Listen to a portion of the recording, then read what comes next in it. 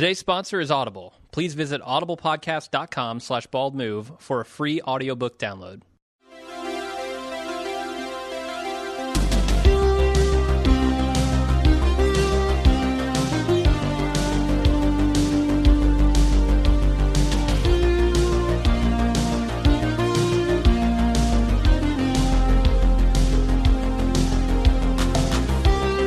Welcome to the Game of Thrones podcast, the officially unofficial podcast for Game of Thrones on HBO. I'm Jim. I'm Aaron. And today we're covering Season 6, Episode 1, titled The Red Woman.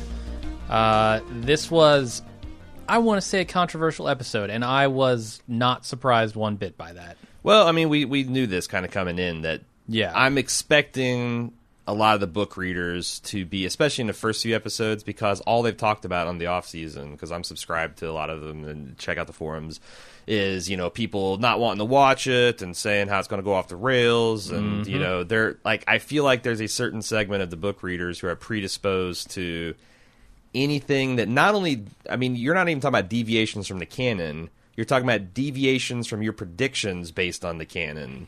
Right. And that is like this weird choose your own adventure where, you know, you chose wrong, bitch, sometimes. And I think people are going to have a problem with that. Yeah, it's confirmation bias. It's natural. At its best.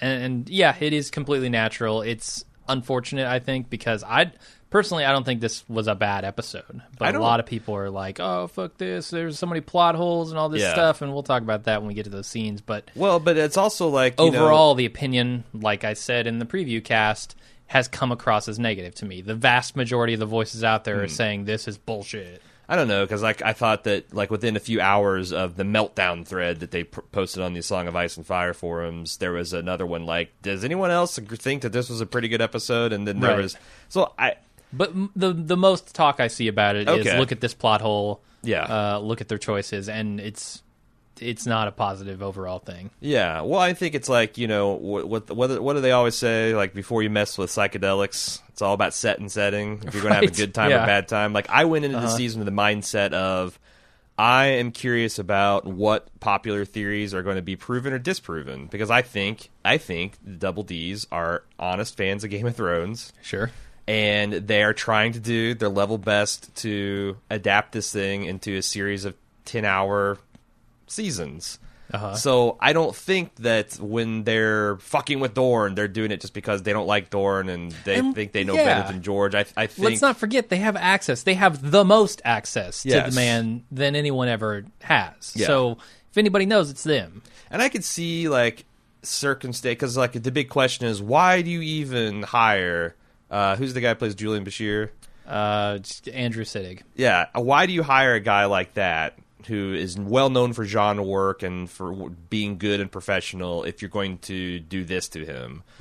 Because it does seem like this is a plot that could have been streamlined a lot, and I almost wonder, like, if this is a thing where George is like...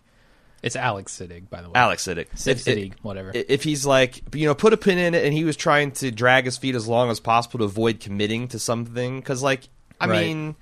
If Prince Doran doesn't die, or this kind of Dornish plotline doesn't go similar, like, I guess I would be more outraged, but I don't have the book, so I'm assuming that some of this stuff was just red herrings that, that, you know, we talked about that, how I think George is trying to set this out, like, if you're in the middle of World War II, it's not immediately obvious what are the critical things happening right now. Sure. Like, you have other things on your mind. Sure, like there's this big plot right now that Hitler's going to get blown up at a conference center. That's huge, but it fails, so it becomes like a footnote in history.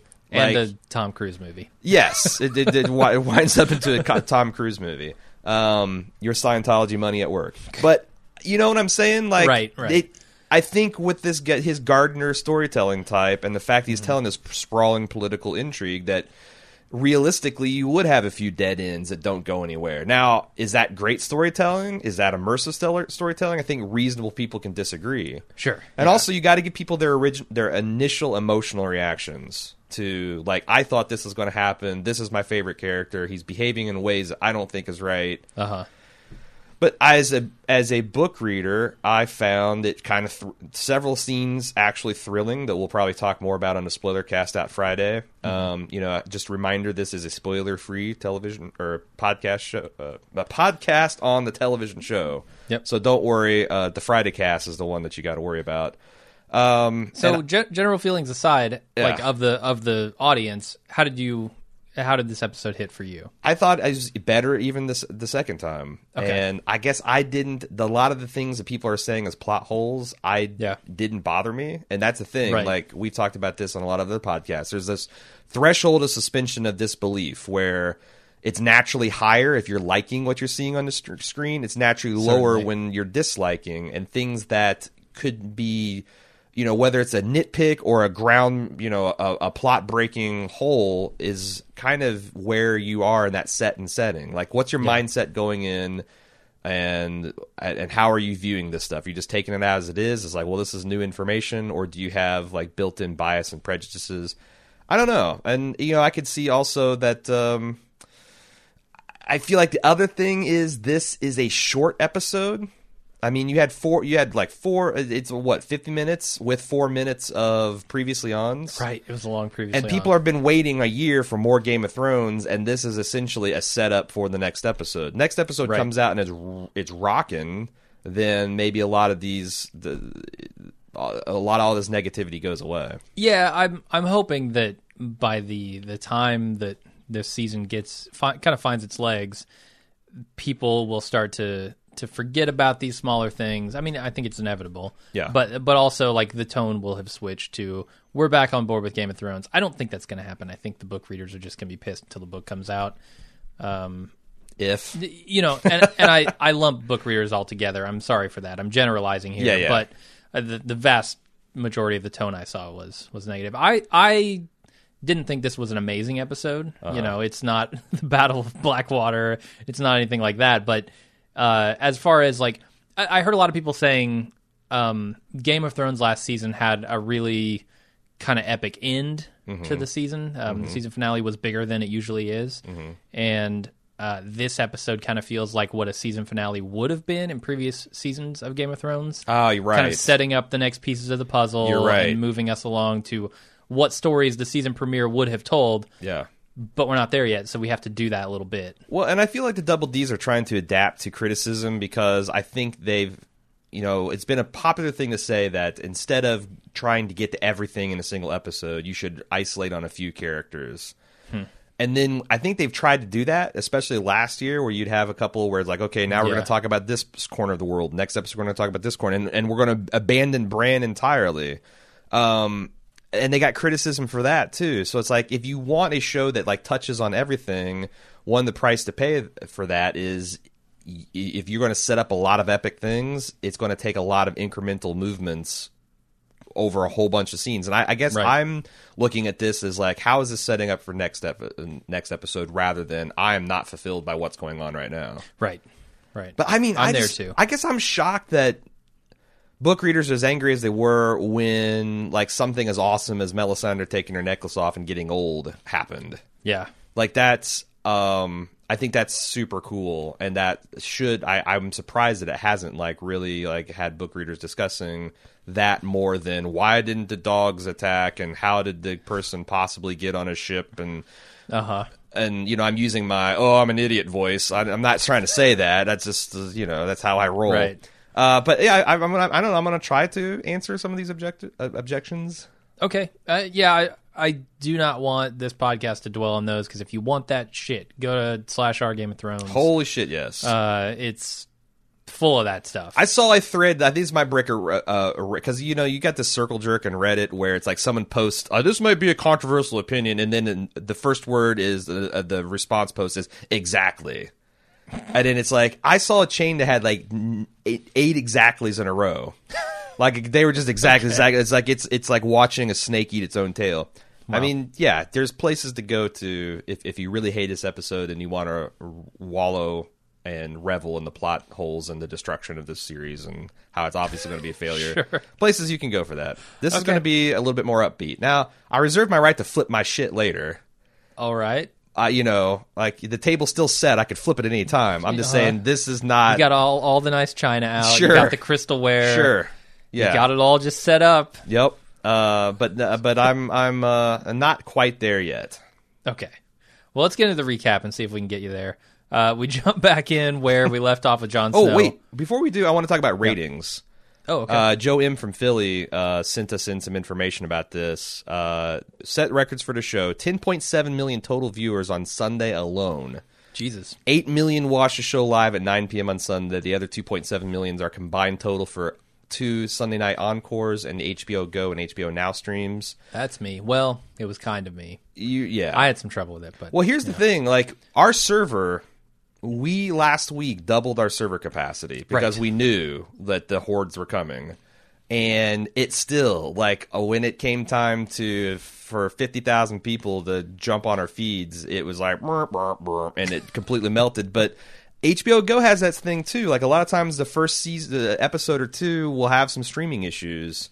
Well, it wasn't even like, oh, it's just overloaded or whatever. It told me I was in the wrong country to view this. Well, it said I wasn't other in people... the United States. And I was like, motherfucker. Yes. I'm in the United States. Yes. My provider knows I am because guess what? I can't watch season 2 of Better Call Saul on Netflix. Yeah. So it's not my service provider. But I think provider. that's a symptom because other people said it was saying that it was locked out because of a time zone. So I think that's symptomatic Their of it just servers losing its shit. Right. Yeah. Right.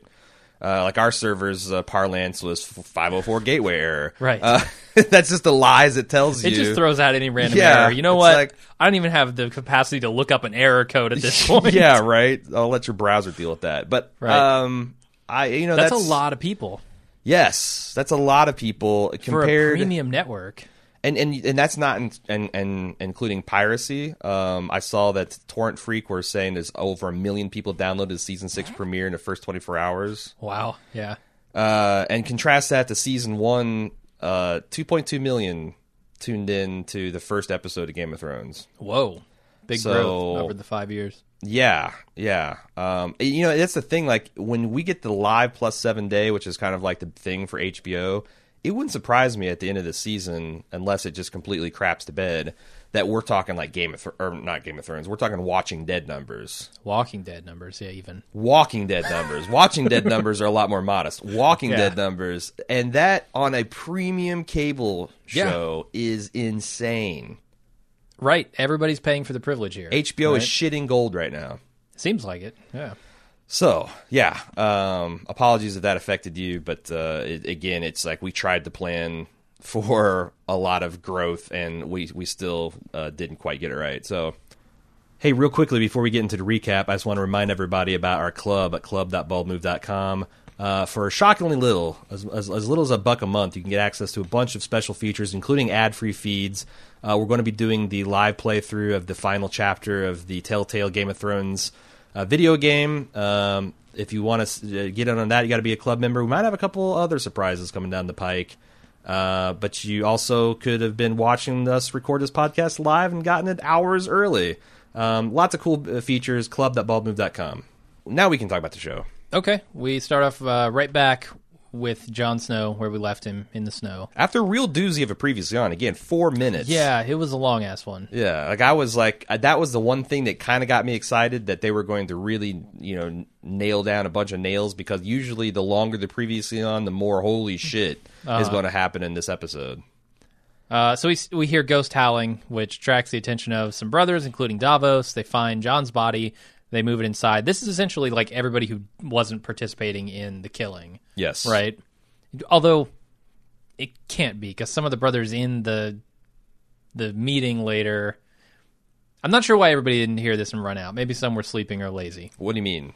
Not everybody heard that. Only the quote-unquote good guys. Only the guys who end up with Davos in the chamber later. Well, I thought the first couple guys that showed up were not the Jon loyalists. It's just that once the Ed guy shows up, Dolores Ed. Apparently, I'm pronouncing that wrong. What a twist! No idea. Yeah. What a twist! I took my ruby necklace off and suddenly I can't pronounce anything. We need a previously on for Aaron's all the butchery of names. But Dolores Ed, Let's just go with Dolores. When he shows up, I think that's when Davos like snatched on and like, we need to get this guy. We need to get him into Lord Commander's quarters. Okay. Yeah, they take the body, they move it inside. Then Melisandre comes inside later and sees the body and looks slightly disappointed. A couple things I want to point out here. Did you happen to notice the pattern of blood in the snow? Or if there even was one? No, I mean, it just looked like a blood splotch to me. Well, when I first saw it, I'm like, this looks like some kind of Rorschach shit, or there could be like a bird imagery in the middle of that. And the second time, and subsequent watches, I actually paused and looked at it a lot. I don't see anything there.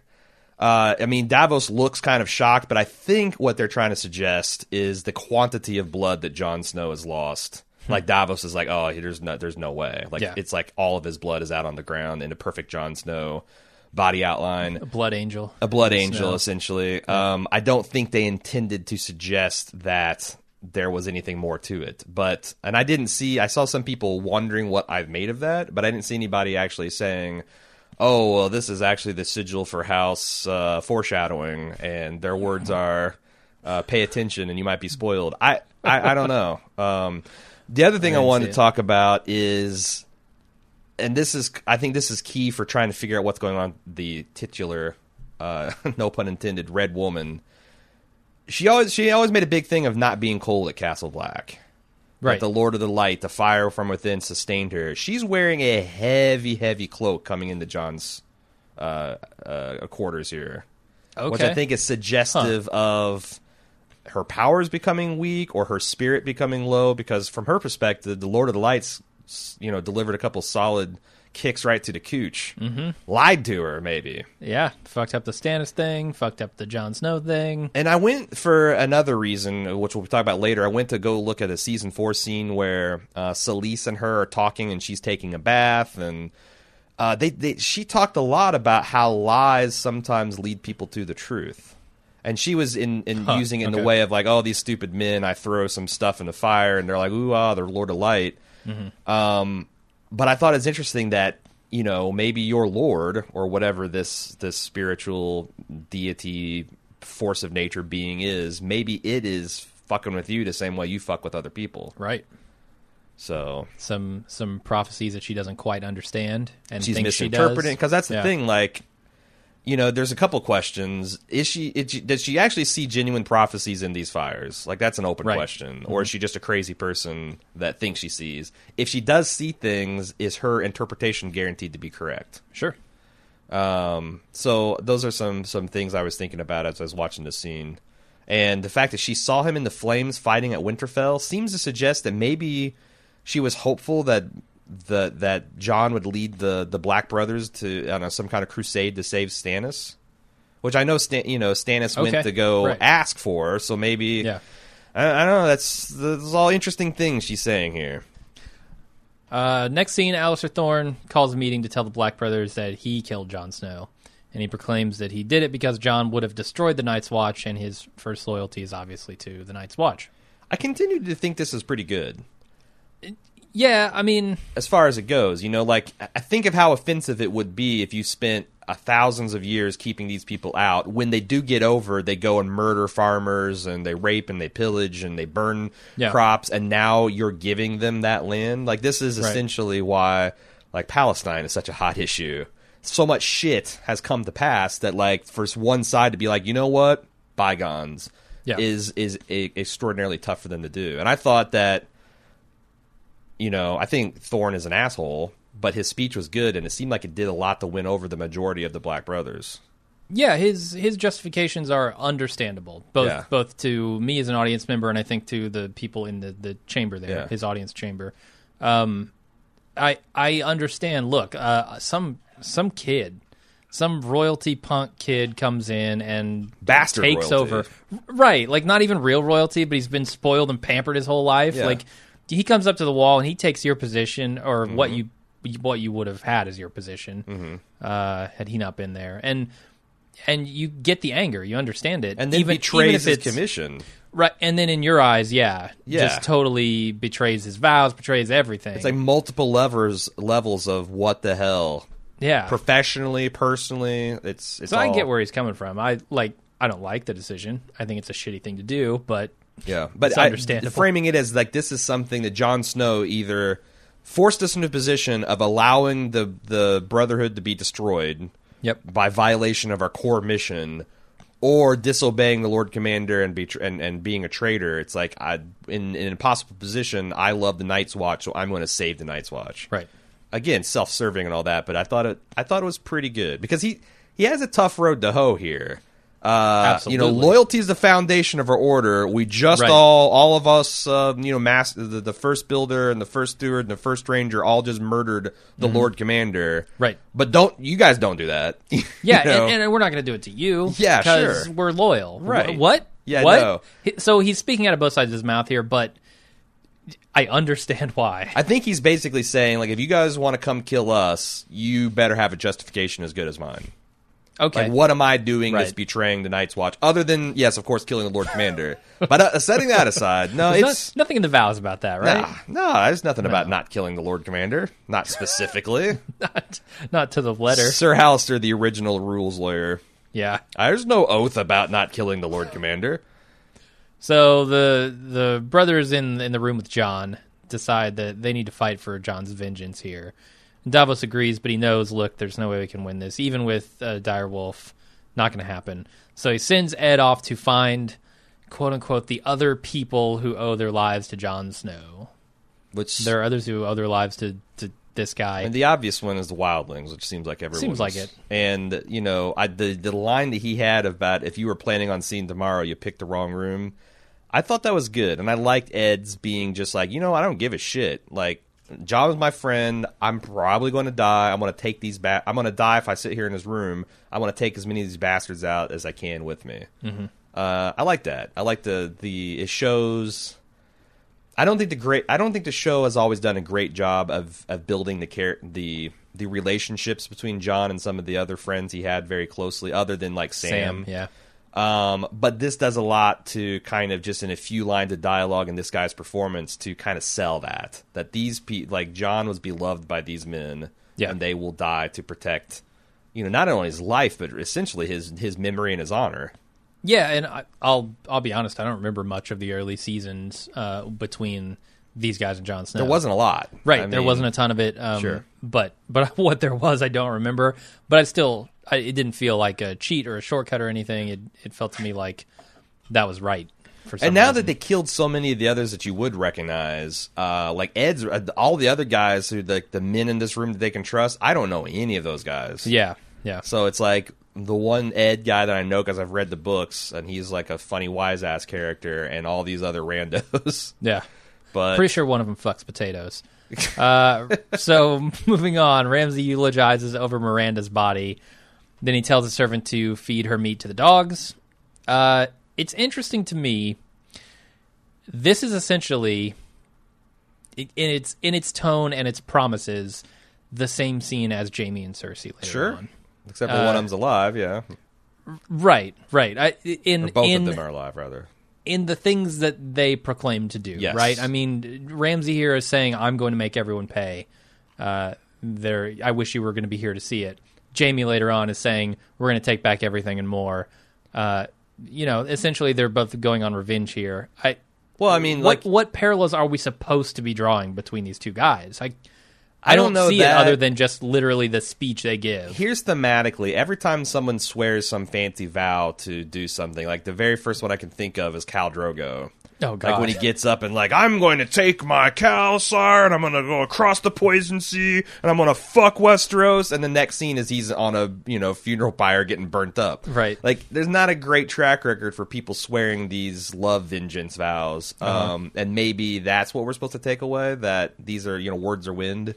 I could totally buy that, because the next scene is, Roose, like... Look, before you move on, though, I want to ask you... I want to talk thematically real quick about that. Yeah. Because in that next scene, they talk about, like, Roose saying, oh, you've played your games, you played your game with Sansa, you've played your games with these armies, and games aren't going to get the job done. Like, that's not what we need here. And you're so busy, you're so focused on your sadism that you're getting lost in that. Yeah. And do you think this is going to be Ramsay's downfall, is just how sadistic he is? Yes.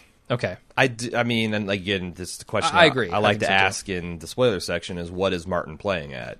Like, okay, if he's telling a traditional heroic tale, but with a lot darker, more realism, then of course. If he's telling a bleaker and darker tale than I'm expecting him to, then I don't know. Maybe the Boltons win, and his sadism isn't his downfall. But no, I do feel like that you could probably shit on some of the people some of the time, but you can't all the people all the time. And the fact that he's had these big chips in his pile for this long. He's had the heir to the Iron Island, which I thought is interesting that they made a big deal of saying that. And you've got the heir to Winterfell, I guess, or I guess she's a totem to get the Northerners. Like, well, I guess there's a Stark in Winterfell. It's not all bad. Yeah, it could be worse. And you just fuck with them for no good reason. Yeah. Other than to satisfy your own base urges. Mm-hmm. I don't know. I like the fact that Roose kind of put him on notice. Yeah. Like, you better get Theon back. You better get Sansa back. And Sansa better be pregnant because, well, I got another heir coming down the line to be unfortunate if something were to happen to you. Right. I thought that was played out pretty well. What else did you want to say about the Miranda scene? So first of all, the maester that serves House Bolton, worst post in the Seven Kingdoms, right? Like, how bad do you have to piss off the Grand Maester that your assignment is, hey, for the graduating class of the Citadel, you get sent to the Boltons. Like, that's got to be the worst. Yeah. Is that who that guy is? A maester standing in the doorway? There's lots of maesters you got to look for the chains, man. There's a maester running around looking like Obi-Wan Kenobi down at Dorne. That if you blink, you miss him. The second time is Ramsay's decision to butcher the Kennelmaster's daughter. Is it because he is pragmatic? Winter's coming, and this is good meat. Is this actually like a gesture that he thinks that she would acknowledge and respect? Is it like I just opened up my heart, now it's time to shut it up again? And what better way to sear what remains of my conscience than to go completely over the top and dismissive of her body? Sure. And the maester's not going to go tell any tales of like, oh, I saw Ramsay basically crying over a body. Right. Well, then, okay, he fed her to the dogs. But yeah, right. I don't know. I thought... Yeah, I'm not sure. I think he is pragmatic. I think he's a realist and practical in some ways when he's not clouded by sadism. So that's part of it. But yeah, and Roose talking about the well-provisioned Lannister army. I know part of that was to set them, is the contrast between what he did with the essentially butchering the Baratheon army. Yeah, but also I wonder if it's also to kind of set their position. Like, we just took this castle over. It's half in ruin. There's not a lot of stores. We don't have a lot of food, and it was this thing he did with, is it Miranda? Is that the Kennelmaster's daughter? It was like to kind of show that Ramsay is aware of that.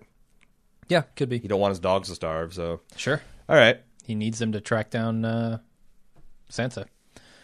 So we kind of introduced this scene, but Roose half congratulates Ramsay on his victory over the Baratheon Stannis, and also threatens to delegitimize, is that a word? Him as a Bolton for losing Sansa and Theon. I think he's threatening to kill him.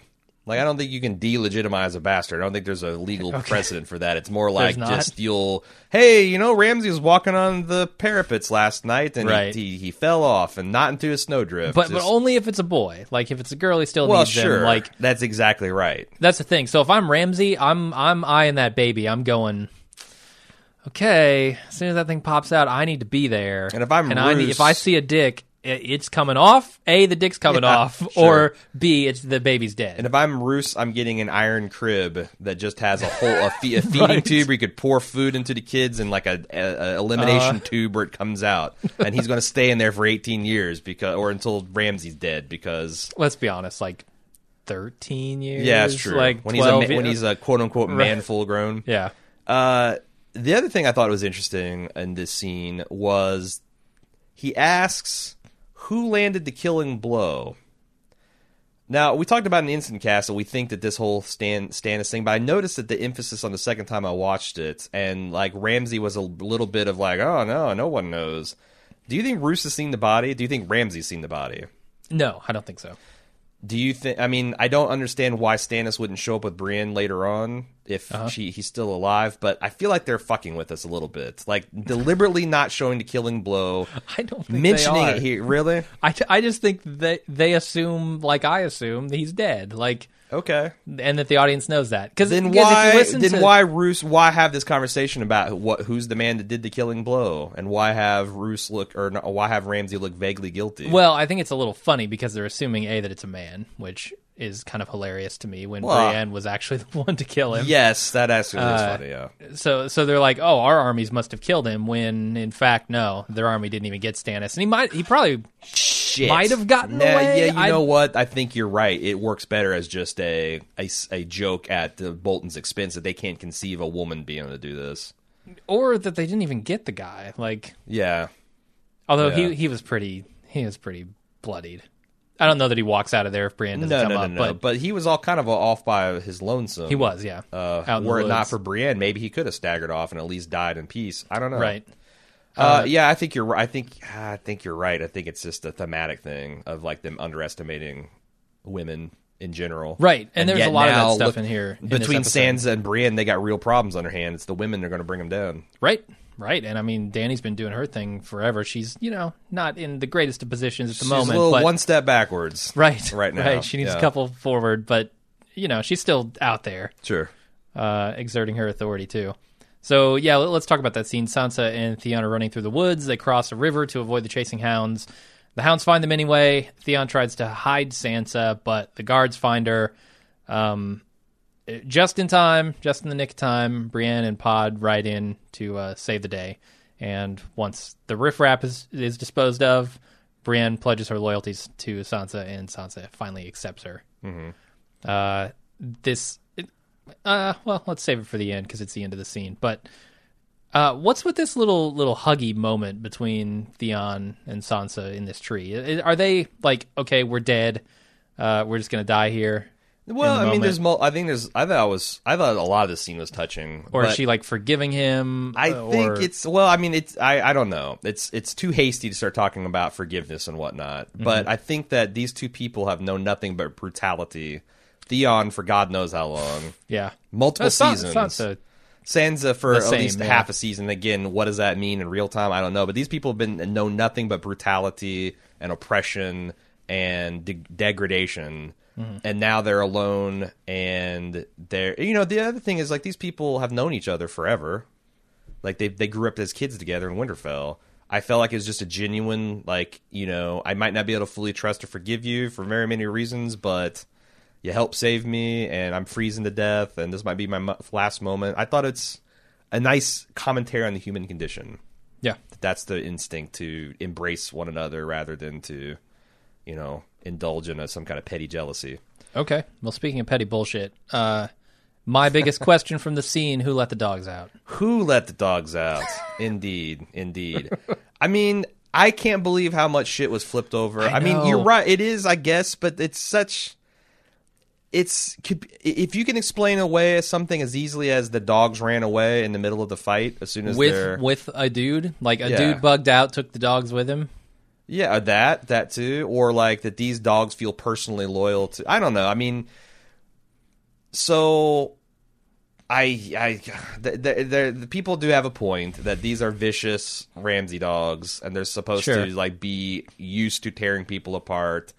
I don't know. Maybe it was tricky to fit because I know you can't hurt an animal, and working with animals is a bitch because that's something that when we talked to Gwendolyn Christie, she mentioned about how the bear, working with the bear was a real bear is a nightmare because they are treated better than actors. Like you can't make them act, and it's an animal. So I wonder if it's like they had a scene where like maybe someone was supposed to kill a dog.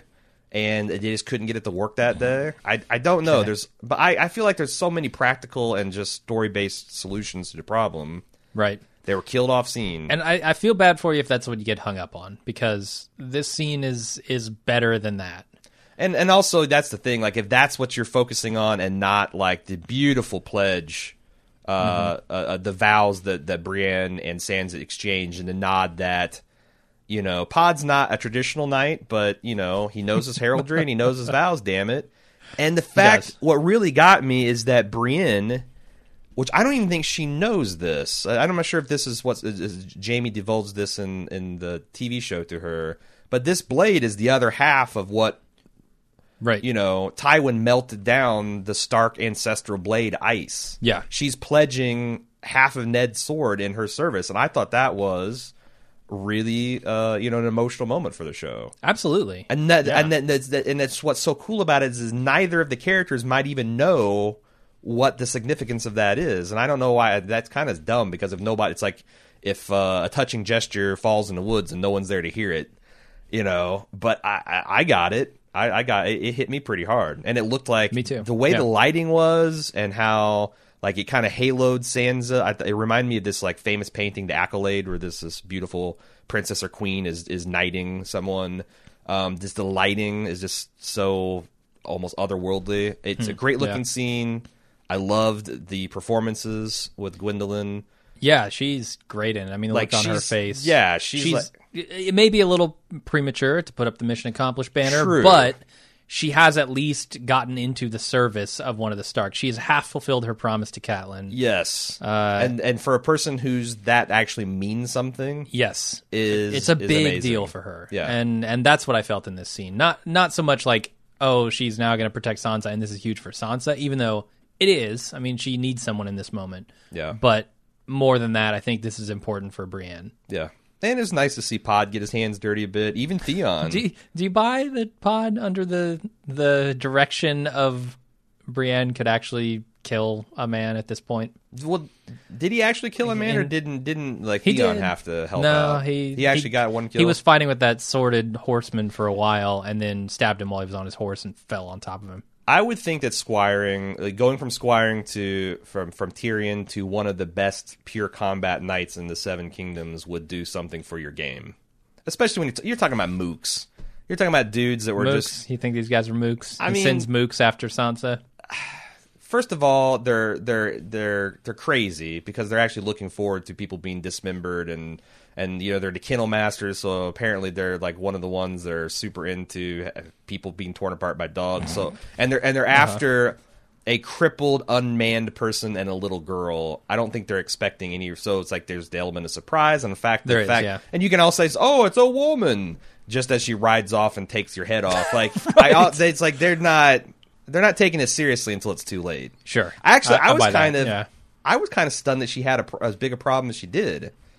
Like, she one-on-one, she beast moded the Hound, granted a weakened Hound, but still, and she felt, I mean, maybe that's just, it's more exciting to see her struggle a little bit, and like there's some genuine danger, but I could see, I could go with a little bit of revenge fantasy where she just comes in and cuts him down. Okay. She did get kicked in the face right before it. So, like, I'm imagining a little ringing in the ears. Oh, yeah, no. And probably, like, you know, not on her A game right after that. That's the difference, I guess, between, you know, you want the revenge fantasy, but in real life, especially in this kind of battle, it's like any given Sunday situation. Yeah, and 5-on-2 is not terrific odds. Yes, you know, or especially 3 if you count Theon. That's going as well. It's like 5 on 1.75 because Pod and Theon almost add up to an able fighter. They're like they add up to a Jaime, I think, at this point. A left-handed Jaime. A left-handed Jaime, sure. Anything else? I do really like the moment where he tells her, look, we're fucked here. I'm going to take the bullet. You run up to Jon, to the wall, because Jon's up there. He's the commander of the Night's Watch. Yeah. He'll help you.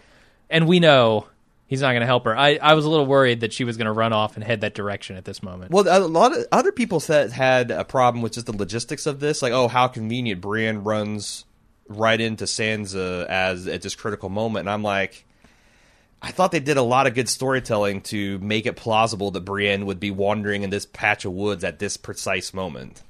Okay. Like, I didn't even think about it, but that's what I'm saying. Like, if you consider that a plot hole, like, she's literally outside Winterfell. She was at the scene of this battle. She just killed Stannis, if you believe that. She probably went back to observing. And you hear these noisy-ass dogs, and she's like, I wonder, like, you know, Maybe. I think that's a little bit shakier than who let the dogs out. But okay, well, fuck you. My big beef is proximity and finding people in a world that's so vast. But that's what I'm saying. They did a great job to shrink it down at this point. Okay. Now to go back to what you were saying before I derailed you a bit. The obvious play is to head up to Castle Black, though, right? Seems like it, yeah, even with Brienne. Because none of these people know that Jon Snow is... I mean, this is all How would they? Super recent news. So, it feels like that's where they're headed next. They're going to head up north, and God knows what happens there. God, maybe they'll meet Davos with his mutton on the way down. Yeah. I doubt it, though. I like the Sansa just kind of looking regal after all the shit that she went through last year. Mm-hmm. Yeah. Yeah, she's coming into her own. Like we talked about, with her and Littlefinger, he was kind of trying to railroad her, and he did briefly, but I feel like she's starting to make her own tracks now. I need the great John Umber, the Queen in the North. I need to see that. Okay. Need to see that. So we go back to King's Landing, and Cersei hears that a ship from Dorne's arriving. She goes down to the harbor to find Jaime on a boat, transporting a coffin with their daughter inside. And later on, Cersei tells a truly endearing story about imagining her mother in the grave, bloating and rotting. It's just a real heart whelmer there. And how it also applies to Myrcella. And she's thinking that about her. And then she tells Jaime about this prophecy, which I don't think he knew about before. Probably not. I can't... That's... Oh, boy. I don't know how I feel about this characterization of Cersei, because you're right. They humanize her... It's real interesting, but it's hard to believe, the defiant, proud, invincible Cersei that wouldn't tell her family about this horrifying prophecy and the witch doesn't seem like it's the same type of girl who would fret about her mother rotting in the grave, and it's almost like each view of that Cersei holds together until you try to merge them together. Yeah, there's something about Cersei. So the other thing. At the end of this, just to finish up the scene, Jaime pledges we're going to take back everything we lost and more. Mm-hmm. But in this scene, Cersei's saying, I don't know where Myrcella came from. She's not anything like me. No meanness, no jealousy. It's remarkably self-aware for a woman who employs those things over and over and over again and lets them get the better of her. And I would say that's one of the defining traits of book Cersei is the complete lack of self-awareness. Really? Which is why it's so jarring to... Yeah, because in the I've book, never seen it until all throughout now, last season when she's treating with the High Sparrow and she's drinking from her wine and she's like, "Oh, I'm wielding the power of state, so like my own father, Lord Father, couldn't do it better." Glug glug glug. As she's handing, she's doing all this thing, and it's like it's a kind of a dark comedy that she's doing all these things that's like as you're reading your book. You're like, holy shit, if Tyrion were here, his head would explode twice. Uh-huh. And she's just going full throttle for it, not even aware of the danger. And so seeing this self-inspect... I guess it's a better, more well-rounded character, but it really fucks with me when I got the book image of, Cersei. I guess... I don't have that perspective on Cersei, sure. But I always so kind of you're felt probably it. got the more valuable perspective that you're coming at it just clean and this is working for you. I am, but it still kind of surprised me because it implies that she's making these jealous, mean decisions with at least knowing that she's doing these things because of those reasons. Which makes she's too self-aware not to realize that these are bad decisions. Which makes it seem like her being mean and petty and jealous is like a front. Right, or... that's how she thinks she has to act to be tough, her. But she's really a lot more thoughtful and insightful and, Or, it's entirely possible that she's unable to control those impulses, even though she recognizes they're there. Yeah, true. And that's what's driving her. Yeah. Certainly we all know people like that, so... I don't know. It was certainly another layer to Cersei that I was surprised to see. Before we move on, we're doing this Telltale playthrough we did last season and right. this. There was some word online that I could not substantiate that the girl who came in to inform Cersei that the ship had come in was the same person who voiced Mira Forrester. And she said, to my ear, it was that's the handmaiden main character in the show. It to my ear, it sounds kind of the same, and I know she was blurry and it kind of out of frame, but it looked similar physically too. Okay. So I don't know if it'll come out, like if IMDb will have that character listed. But I thought that was worth mentioning if you're a fan of the game, that there might be a little bit of nod to the... Because the game, of course, there nods, is crossover, yeah. But there hasn't been a lot of it going the other way. This might be a little bit of the Double D's winking at us. Okay. Embracing their video game brethren. The ending of this scene has me somewhat excited. So not as excited as I would have been, season 1 to see this. But I can't wait to see what angry Jamie is going to do. How he's going to take the army. I assume Tom is not going to get in his way here. Well, that's the thing. Like we for as much setup as we got, there's still a lot of questions we don't have answers to. As far as I imagine Tommen and Cersei are still on the outs. Can Jamie on what authority does Jamie march any armies from? Right. That's the question that I have. I have a feeling he's going to get some armies. He's going to get something. Yeah. Some way to strike back, and I'm excited to see that now. Like, this moment is exactly the moment when I wish he hadn't lost his hand, because the fabled Jamie is no longer around. Sure. And I want to see the best swordsman in all of Westeros go to fucking town on fools. Snakes, yeah. And I can't. I'm never going to get to see that. And it's so sad to me. Yeah, I wonder if that's... As a fan of action movies. I wonder if that's part of his arc, though, to eventually kind of maybe not be quite as good, but be good enough. And maybe right, but I don't want to see a good enough fighter take down a bunch of fools. I want to see him massacre his way through a crowd of idiots. I just... Well, there's something noble. Like I'm envisioning it in a moment of like self-sacrifice, that like old Jamie would have prevailed. This right. Jamie would have just gotten beat, but good enough Jamie is able to save whatever he's trying to save, but maybe die in the process. It's a different vibe. Yeah, no, but right. I kind of like it's like the Last Stand of Barristan last season. Like, would I have liked to seen him get out of that? Yes, I would. On the other hand, I felt like the way he went out was fairly heroic, because he was dying protecting the people. Oh, totally. And he was still pretty badass for an old guy. Right, and I'm not saying I want to see the heroism out of Jamie. I don't know that that's even there so much. But it's automatically more heroic when you die in the effort, right? Like, that's the most hallowed hero you can be. You're in Valhalla. And I guess so. I just want to see a badass moment of the baddest ass of the swordsman in Westeros being that, and I'm never going to get it, which makes me sad. Fair enough. So we go over to Marjorie, and she's still in whatever place they're keeping her with the sparrows. The nun continues to try to convince her to confess. The Great Sept of Baelor, I believe, is what the location. The place? Yeah. Okay. She just wants to see her brother.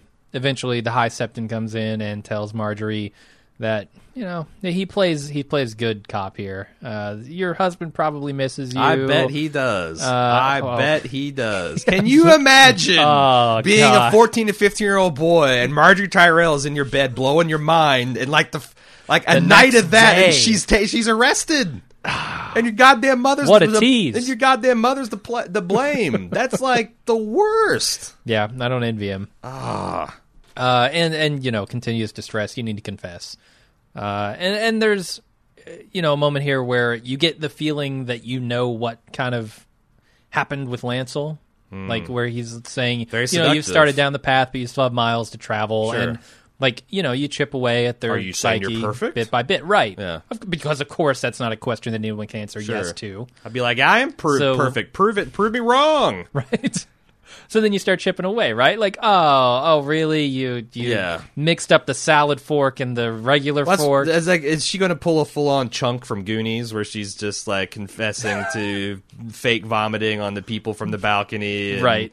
The time she cheated on her math, and that's the first stepping stone down the path to confessing the larger things. And you get a very clear picture of Lancel's predicament. I wonder where this is going, though. Because, I don't know. If they break her and her brother, and she confesses all these high crimes and treasons, I don't know. Right, and does any of that come back on Cersei? I don't know how it could. It's not like she can confess to what Cersei's done, right? Right. That's the thing. Cersei might have fucked up because she didn't make a full confession.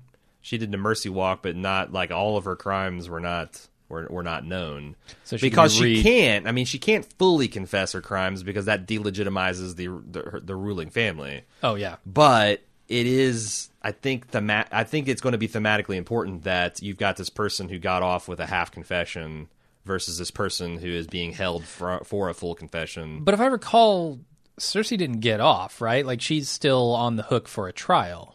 Isn't that where they left it? Like, we will let you stay in your castle, but we're going to make you do this shame walk, and you're going to come back for a trial. Okay, that could be correct. I think that's where it was. Honestly, sometimes my book and show things get crossed. Okay. So, all right, that's what I recall from. And also season. The other thing is, like, since I didn't go back and reread Dance and Feast, like, also, like, some of the, like, I got caught, quote unquote, butchering an explanation to you, but I didn't butcher it. I got confused and thought that something that happened in the very tale of Dance was actually a preview chapter for the Winds of Winter, which there's like 12 of those floating around too. Okay. So I didn't butcher it. I'm just like, well, that's a spoiler too far to talk about something that, you know, is theory. So like, yeah, it's a mess up here. It's a mess of mispronunciations and spider webs and. That's what happens when you get a show that's not following the books and books that aren't out yet and preview chapters of books that aren't out yet. The guys reads hundreds and hundreds of messages a week of all kinds of validity, and it's a fun experience, though. Anything else about that scene, or let's move on to the Sand Snakes? We can go. Okay. The Sand Snakes murder Doran for being too weak to strike back at the Lannisters. The bad pussy strikes again. It does. And they also kill Trystane, which, you know. I have a big question for you. I have a bunch of questions about this. Okay. But you go first.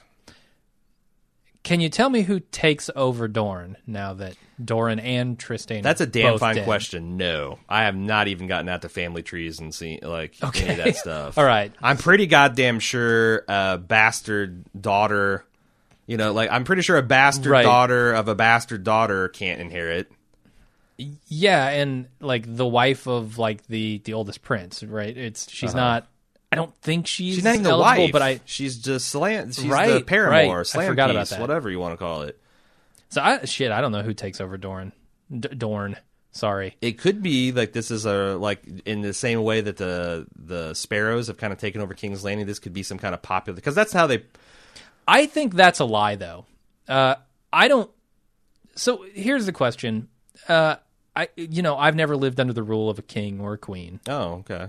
I know. Have to ask her what are British fans, what that's like. Right. I was going to say, I know there are people in this world who have under the culture. Cruel heel of Elizabeth II. Right. Probably, I shouldn't talk shit on this. Cersei. She just had her birthday last week. I shouldn't talk shit about her. But there are people who have that ingrained in their culture, right? And they may have opinions on this. Mm-hmm.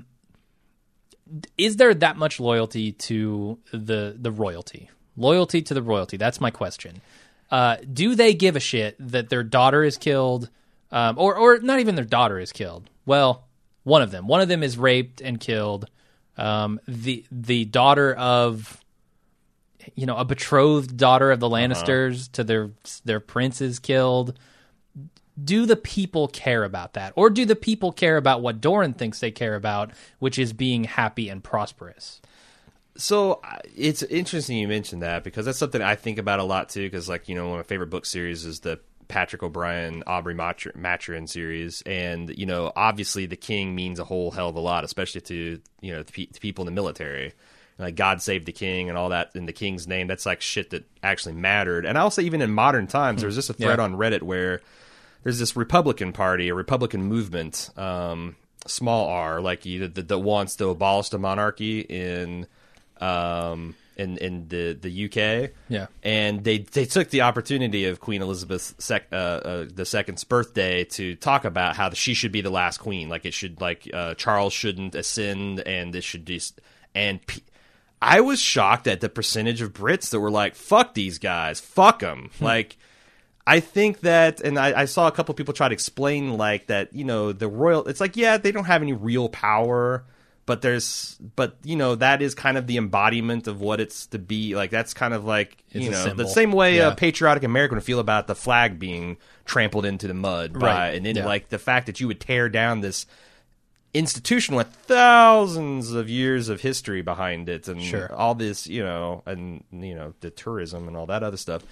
So I feel like that, this is a weak sauce, watered down version of what you would feel about royalty when it actually mattered. Okay. Like when this is a secular watered down, but like if you're believing that these people are handed their mandate down from God and that they are like have this blood right to rule, and like someone, I could see how that would be something that would piss people off. On the other hand, they're couching this as if it's a popular uprising, which kind of surprised me that everyone in Dorne is like, the gossip rags are like, fucking Doran sitting there on his goddamn wheelchair with his prince, and they're sleeping with the Lannisters, and they're the ones that killed our princess. And and the fact that none of the house guards did anything.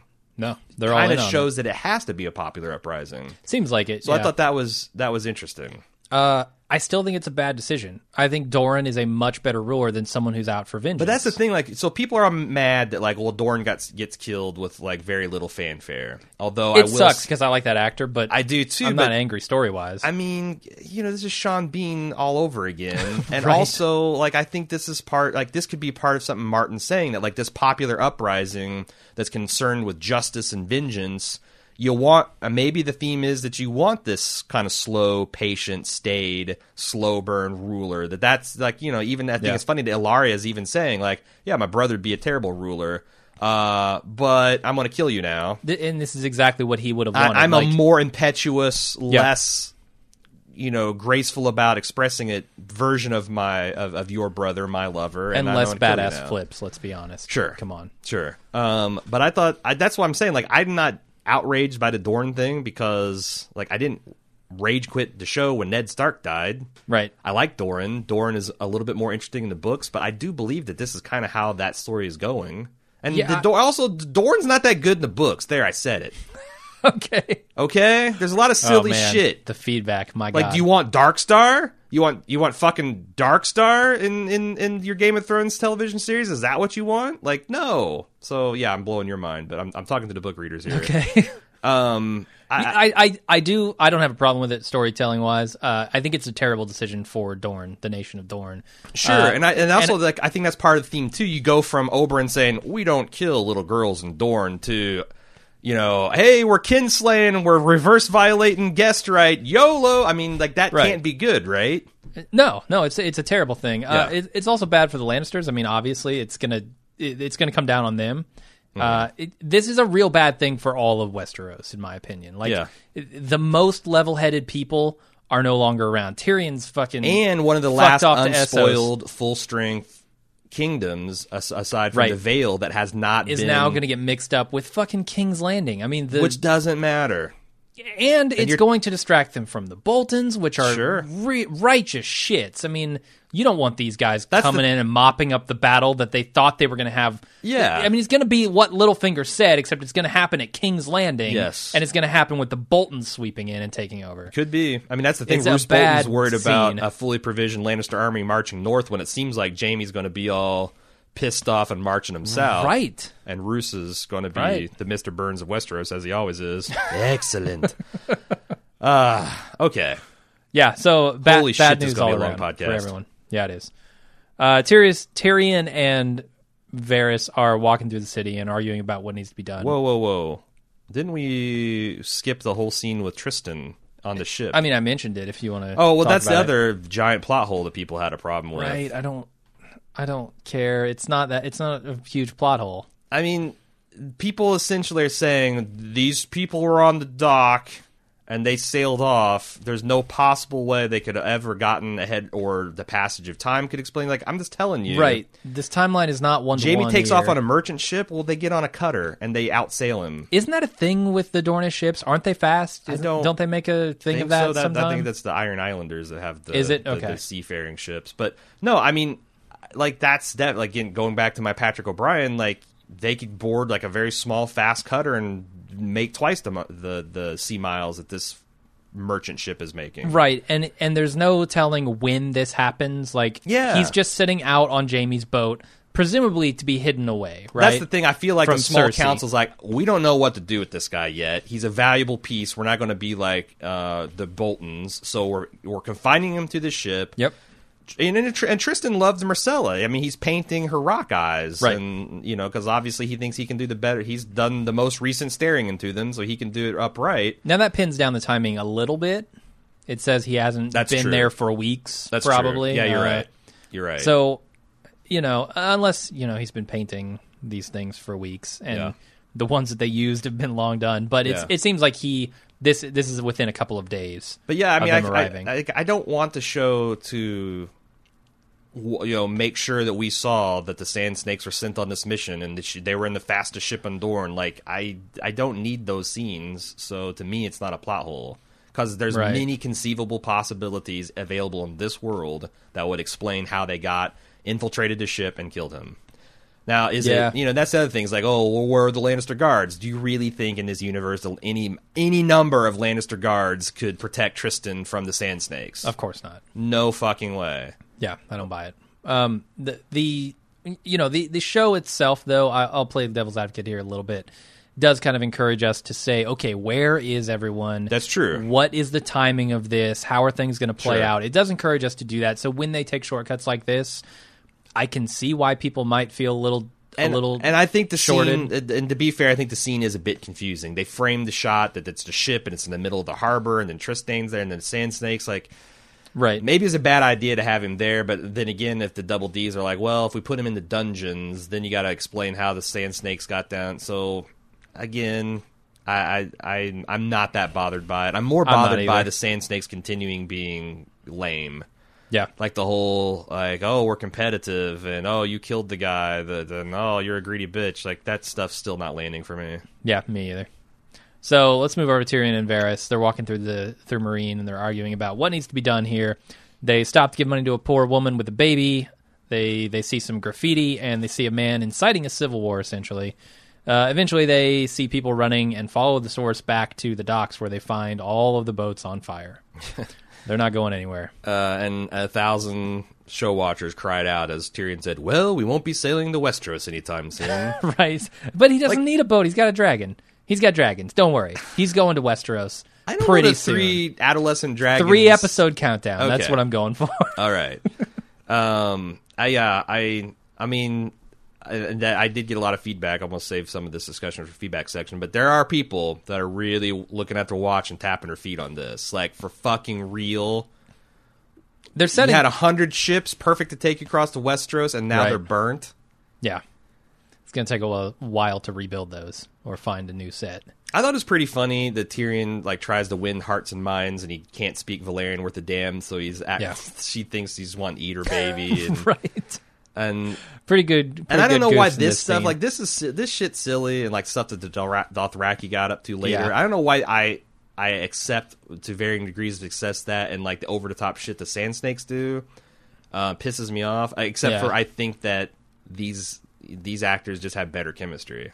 Certainly, it could come down to just better chemistry, better line delivery. Yeah, yeah. So, but there seems to be a civil war brewing in this city. I mean, even more than there was when Daenerys was in town. And also, it wasn't just anybody inciting the people to riot. It was a red priest. Was it? Okay. Yeah, he was mentioned in Lord of the Light, and he's wearing red robes. I thought that was... I don't know why, but I think it's significant that there's this... it's also... It's like... It kind of tells you that the whole red religion is not a top-down organization.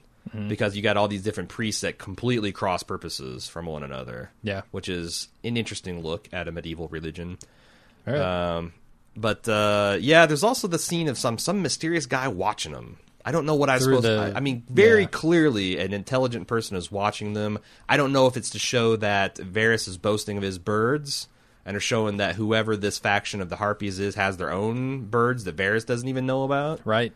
I'm not sure what we're supposed to... We're supposed to notice it, but I'm not sure why we're supposed to notice it yet. I think it gives a good sense of foreboding that maybe they're being watched. They're being...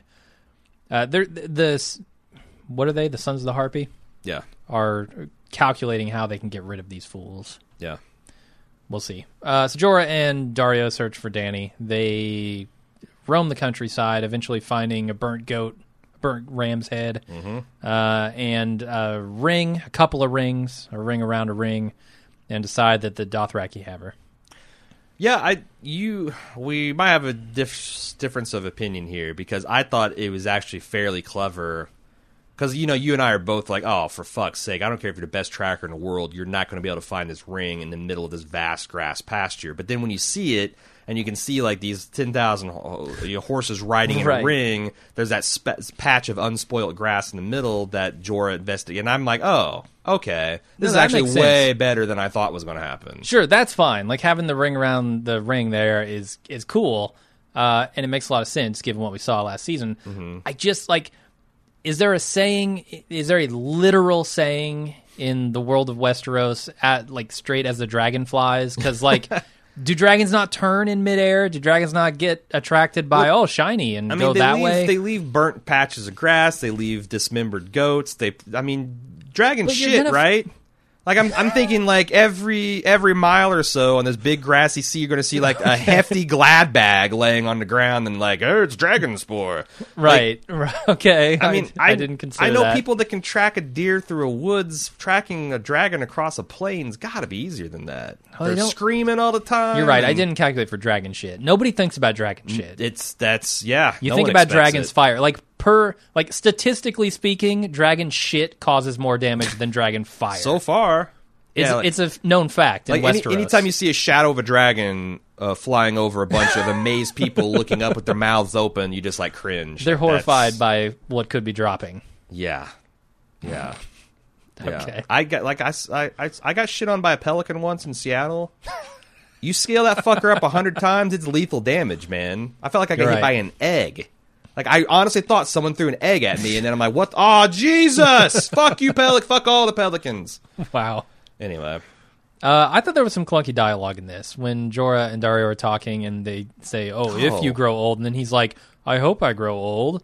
I'd like to see the world when Dany conquers it. Like, really? I thought that was pretty good. I thought the dialogue was clunky there. I guess I was expecting a bigger shit show. I was expecting this to be really dumb, and the fact that it's kind of that Daario is a little bit, like I mentioned in the instant cast, a little deferential to Jorah. Mm-hmm. Maybe that's just a rope-a-dope him. But I also know that I noticed that Jorah doesn't even look at Daario during this scene. Like, Daario's looking directly over at him as he says, like, it must feel pretty shitty to have this woman you love and can't get to her. And that's just, Jorah just doesn't even look at him. Yeah.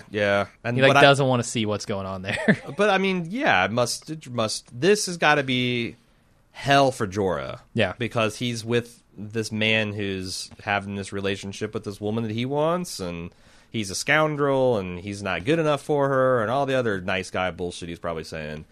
But yeah, there you go. All right, let's go over to the Dothraki Raiders with Dany.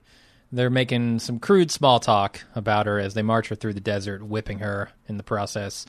Once they get back to camp, they take her to the Khal. Before we move on, do you think there's intentional symmetry between them pondering her white pussy hair and the Melisandre reveal at the end? Is that foreshadowing? I don't. Sure. Yes, absolutely it is. Good catch. So they take her back to the Khal there in the camp, and there are a couple of jokes, a couple of broad comedic jokes here. That she, before she reveals that she's the widow of Khal Drogo, which causes this Khal to proclaim, no one's going to touch you, and we're taking you to Khal Widow Storage. I mean, so we've seen Vaz Dothrak. That's the place where Dany ate the horse heart in season 1. Okay. Where she was taken and the old women prophesied about her. That's apparently when a Khal dies, he leaves a widow. It's a ritual thing that they take all these old women and they make them. It's not even really a capital city. It's where they mention they take the gods and things from other conquered people and they kind of hoard it there. It's like, look at all those people we fucked. Jesus, so she's literally back to where she started. Yeah, pretty much. Oh my god! But that's the thing. Like, so I got some email from people that I'm going to get to and broader about how they're mad that Dany's back and oh god, she's good. She's under the threat of rape again and all these bad things and she's been depowered. I think the big difference is she speaks Dothraki fluently, and that automatically makes her seem a bit more cunning because these guys don't know that she's overhearing what they're saying, and she's kind of like looking around like she's trying to pin her exact location. I felt like there's a lot of things like the difference between the 18-year-old, if I'm being charitable, Dany being drug off by Khal Drogo, and this version of her. I thought the intelligence, the experience, the confidence, the worldliness is where I thought you could see a lot more of her power and agency. Just the fact that she knows more than the people that are dragging her off in the situation, I thought made me feel like she's going to be okay, that she's going to be able to navigate these things, and that maybe, and that's the other thing, is like maybe she even expected this, like being. Do you believe that these widows are going to be able to hold Dany there if she wants to go? Like, her ending up in this... I don't know. And also there's this weird prophecy about the stallion that mounts the world that they talked about in the first season that looked like it petered out, but I wonder if she's going to... Like, if I recall correctly, these widowed former Khaleesi's have a great deal of respect amongst the people. Like, that's kind of like their... like where a lot of their knowledge and cultural heritage is at. So if Dany could like sway this, on paper they have no power, but they have a lot of esteem and privilege. If she could sway them to some the fact that, hey, I'm actually the fulfillment of your prophecies, and I have these these are the children that you were seeing. I wonder if that's going to be significant. That's going to swing the Dothraki back into her favor. It certainly could. It's a better outcome than Jorah and Daario ride in and save her, right? Which, that's the thing. If that's what I think is correct, then I mean, I guess the less interesting version of that is they just have they assault the city of widows, and rescue her. It's like a Monty Python skit where they're slashing people running up stairways. It's ridiculous. But I think that's a better scene for Dany than her being rescued by these dudes. We'll see. Yeah, we will see. I'm sure of it. So we go over to Arya, who's begging in Braavos. Braavos, that's the name of it. The girl from the Hall of Faces, whose name I don't fucking know. Let's agree to call her the Waif. The Waif, okay. Or Stick, if you want to call her Stick. I like Stick. She approaches and hands Arya a stick and begins beating her mercilessly. And once the beating is over, it takes several minutes, she says, "I'll be back tomorrow," and leaves.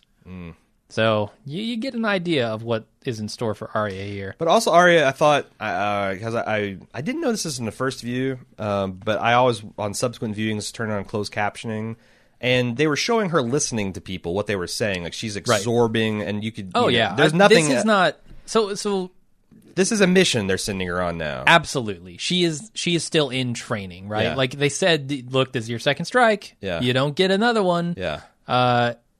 But she's not out. Like, she's not begging on the streets because she's blind and doesn't have anywhere to go. And now she's no longer distracted. I think we're going to see a progression of her. Like, now it's all a jumble of voices and she can't focus. But after she gets used to, developing her hearing, I bet in subsequent episodes we'll actually see her learn interesting and useful info. Yeah, and she's learning what it is to be no one, to not even be noticed, right? I mean, she's becoming a ghost. There's going to be this progression of both her prowess at fighting blind and also the fact that she's now so much more open to the world, right? In this particular sense of hers. I think that's kind of cool and interesting. And also that final shot of her like on her hands and knees, bloodied, with the Titan of Braavos over her shoulder was so rad. And I almost wonder if they actually did a mock-up of that statue and put it, like, it's not obvious as big, but it's like, it's 40 foot tall and it's actually only 50 feet away, because that thing looked, I get it's blurry, and I guess it wouldn't be that hard to do a blurry CGI. Sure. Yeah. But man, that thing looked real. Like, that whole, like, the fact that they use these on-set locations and stuff just makes the show feel so fucking real in a way that, like, The Walking Dead rarely does. Like, some of their locations are contrived, and they're taking over whole cities and all across the world to get this stuff off. Like, the money they spend, you can see every penny of it on screen. For sure. Unless it's Dany riding a dragon, and then that shit's rubber and hokey and bullshit. But they nailed the Titan of Braavos. Anything else about this, or should we move on? Let's move on. Okay. Alistair knocks on Davos' door and promises to grant amnesty to all the brothers in the room who put down their arms by nightfall. Nobody believes him. Not a single one. No, fuck no. Yeah, I didn't think so either. Doesn't seem like the kind of guy that would forgive. No. Although, we're both knights, and yeah, that's a Jon Snow move, not a Thorne move. Jon Snow would forgive the people who, and that's the thing. They're not even traitors; they're loyalists. No. It's true, but not Alliser. So Davos suggests that maybe the Red Woman might be able to help him out, and then we cut to the Red Woman. She takes off all her clothes. We see the beautiful Melisandre we're familiar with. She takes off the necklace and turns into a hideous old skin bag. Well, she turns into an old woman. I don't know. If the oldest of women. I mean, it's not just old woman. Yeah, well, that's where we're all here. headed, if we're lucky. If we're lucky, that's this is what Daario's going to look like. Everybody like, oh, this old woman's, you're all going to be looking like, your balls are going to be hitting the toilet water when you go take a shit. Your boobs are going to sag down to your knees. This is where we're all headed before the grave, if we're lucky. If we're lucky when we live a long time. You're right. If I live to 110... I'll look exactly. I'll have the same tits and everything. You probably will. I will. So, a lot of questions about this scene. Although I've seen you with your shirt off, your nipples aren't nearly as high up on your chest as hers are. No. Those things are like, I've always thought that most of the bodies in this show, I know this is really pure, are enhanced. No, I've always thought that they've taken care to have like mostly natural bodies, but like, most of the women in this show are like 20, so. Well, even still, like, can you not tell the difference between bolted-on pair of titties and natural? I'm saying it's a little more obvious when you're I feel like you're that in your 40s. That's the thing, that she's definitely an enhanced specimen, I would say. I think so. If not, hats off. I mean, Hodor got to wear a prosthetic cock to make him look like a giant. That's true. So it's like, it's only fair. You got enhancements for everyone.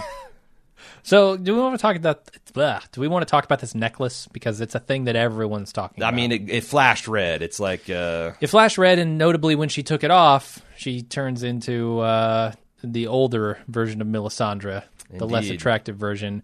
Now, we've seen her with her necklace off before. Yeah, and right in that scene you mentioned very early on in the podcast. Yes. Where she's taking a bath in season 4. Yes. Does not have the necklace on, but still looks like hot Melisandre. Uh-huh. So, why the change this time? So, number one, it could just be a continuity error. Okay. I mean, it's just... She forgot to put the actress didn't put the necklace on in the bath. No, just the double Ds weren't even thinking of that. The fact that Melisandre's got this thing going on and George dropped a note to him. That's a possibility. From the interviews I've seen with him, it doesn't appear that that's the possibility. The other thing is, I think... So, it's interesting because that happened in season 4 and people wrote in on the spoiler cast and I kind of poo-pooed it. Like, they're like, oh, maybe Selyse got to see the true... Because it kind of looked like she was shocked or whatever. And I still, to this day, think that the faces she was making was because she was trying to pussyfoot around to asking the question of whether you fucked my husband or whether you had to use a potion on him. And she was uncomfortable with the conversation. Right. But now I feel like, maybe there's two possibilities. Number one, the whole conversation was about Selyse didn't need the tricks and the glamour to see the quote-unquote truth. And Melisandre spouting all this about this is all just flesh. It's not the real thing. It could be, if we're looking back in hindsight, that, yes, Selyse did see that she used this old crone, but it didn't matter because she saw the true prophet of the Lord of the Light, and she didn't need the glamour to accept it. But we, with our, looking through the cameras, I guess, did see the fiction. I feel slightly cheated by that. Secondly, if you real carefully, as they show, or real quickly, as they show the scene, and this scene is great because I love the old-timey brass mirror and how kind of creepy that was when you became aware that it's this old woman, and it's just kind of like send tingles up my spine. But they pan over a bunch of vials that look like they were like in various stages of empty. And before she laid down the ruby, and in the previous scene with Selyse, she actually had Selyse fetch her one of her vials after she explained that all these things are magical and they glamour, and she put the potion into her bath and then had a physical reaction, like power entering her. It could be that it's the potion doing it. Yeah. And maybe that I could spin. How much bullshit do you want me to spin here, Jim? Right, all of it. No. It could be that crystal's an emergency backup and she's running out. It could be that she's saving up all of her Lord of the Light juice to do something crazy with Jon Snow. Right. It could be that this is just this is a woman's bedtime routine. Right. Yeah. My girlfriend takes her makeup off at night, and she doesn't look like she's 400 years old, but that's the thing that women do. Like, why do you want to sleep with all this shit on you and go to bed as hot Melisandre? Of course. And I think the most important thing here to see is the flash of the necklace, right? I mean, they clearly want us to notice it. Mm-hmm. They want us to know that this necklace has something to do with Melisandre and her powers. And I don't know what. I don't think anybody knows what. Yeah, exactly. That's an accurate statement. So I'm just looking forward to seeing more of it, seeing what happens there. Yeah. I also think it just shows, again, the theme of her just being beat down. Mm-hmm. And if you recall, in our conversation with Thoros of Myr, he said that like it was at the point where I was at my lowest of the faith and I didn't even believe in the Red God, that I accidentally resurrected my best friend. So not my best friend, but whoever, my comrade in arms. I wonder if they're setting up a parallel for that too. Could be. I mean, there's lots of possibilities and theories here. Yeah. Pick which one, and we'll see who's right. Right. But yeah, no, it's that is super important though to realize how disenfranchised, how disheartened Melisandre feels at this moment. Pretty low. Yeah. Also, so she's going to sleep.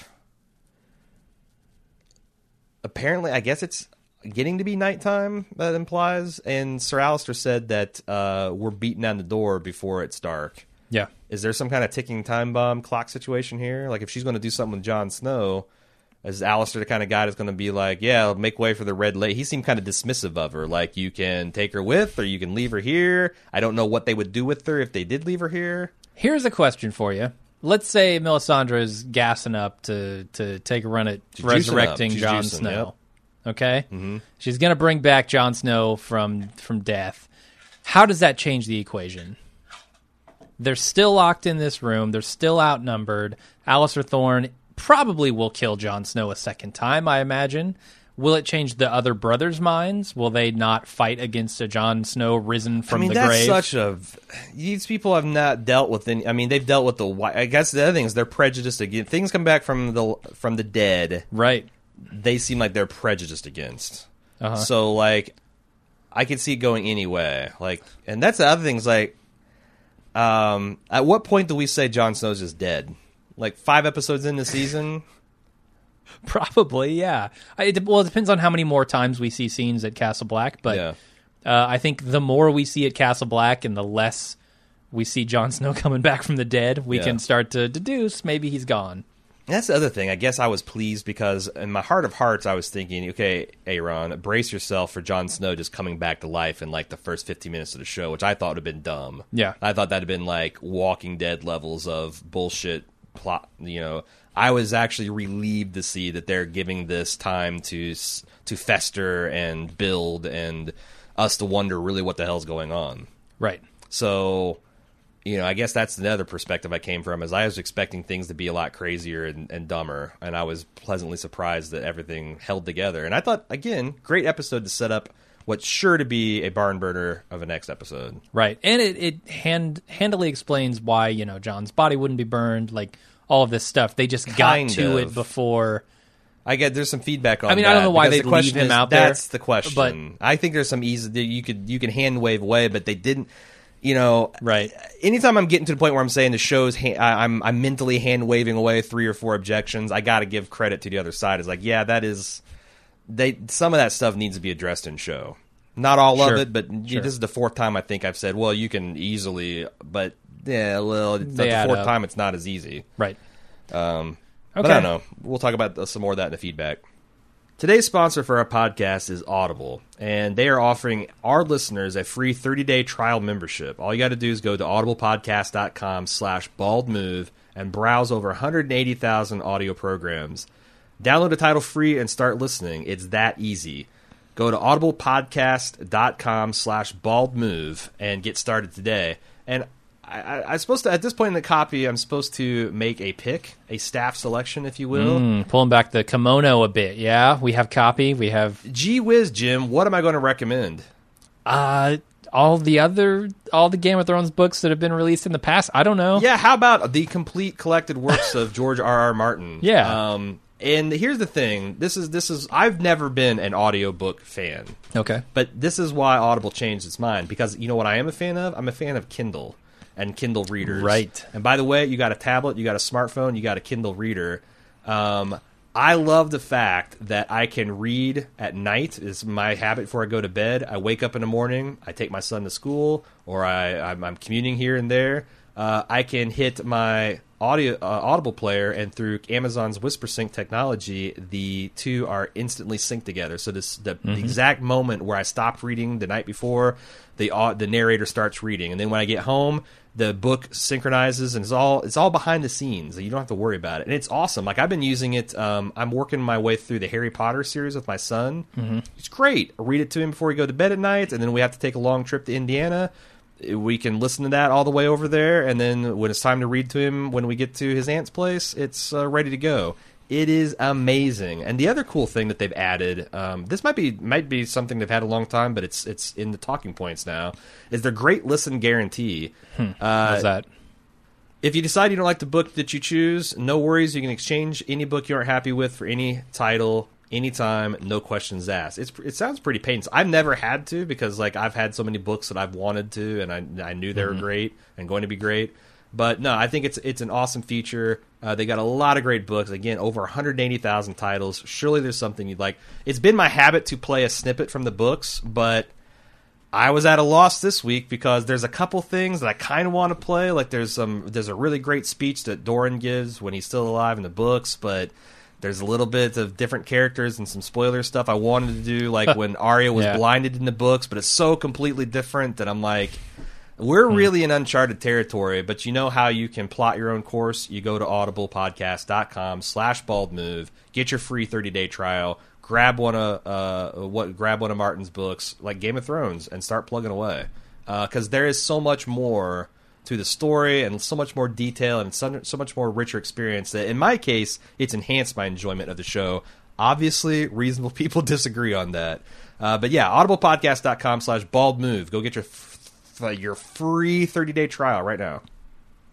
You can send feedback to gameofthrones@baldmove.com or get on our forums.baldmove.com. Remember, everything's segregated from spoilers, non-spoilers. I know we're getting close to the being beyond the books, but we're still not quite there, so help me and Jim out by clearly marking your spoiler discussions and stick to the spoiler thread if you want to talk about shit happening in the books or theories based on book speculation. Anyway, going on to feedback, Chris Z has a theory for us. Since Valyrian steel is supposedly forged from spells and dragonfire, which is a supposed thing, isn't it possible that someone such as Dany could quote-unquote break the wheel by destroying the Iron Throne with dragonfire, thereby transforming that steel into Valyrian swords? Perhaps with an assist from Sam in his studies of the books or the scrolls or whatever.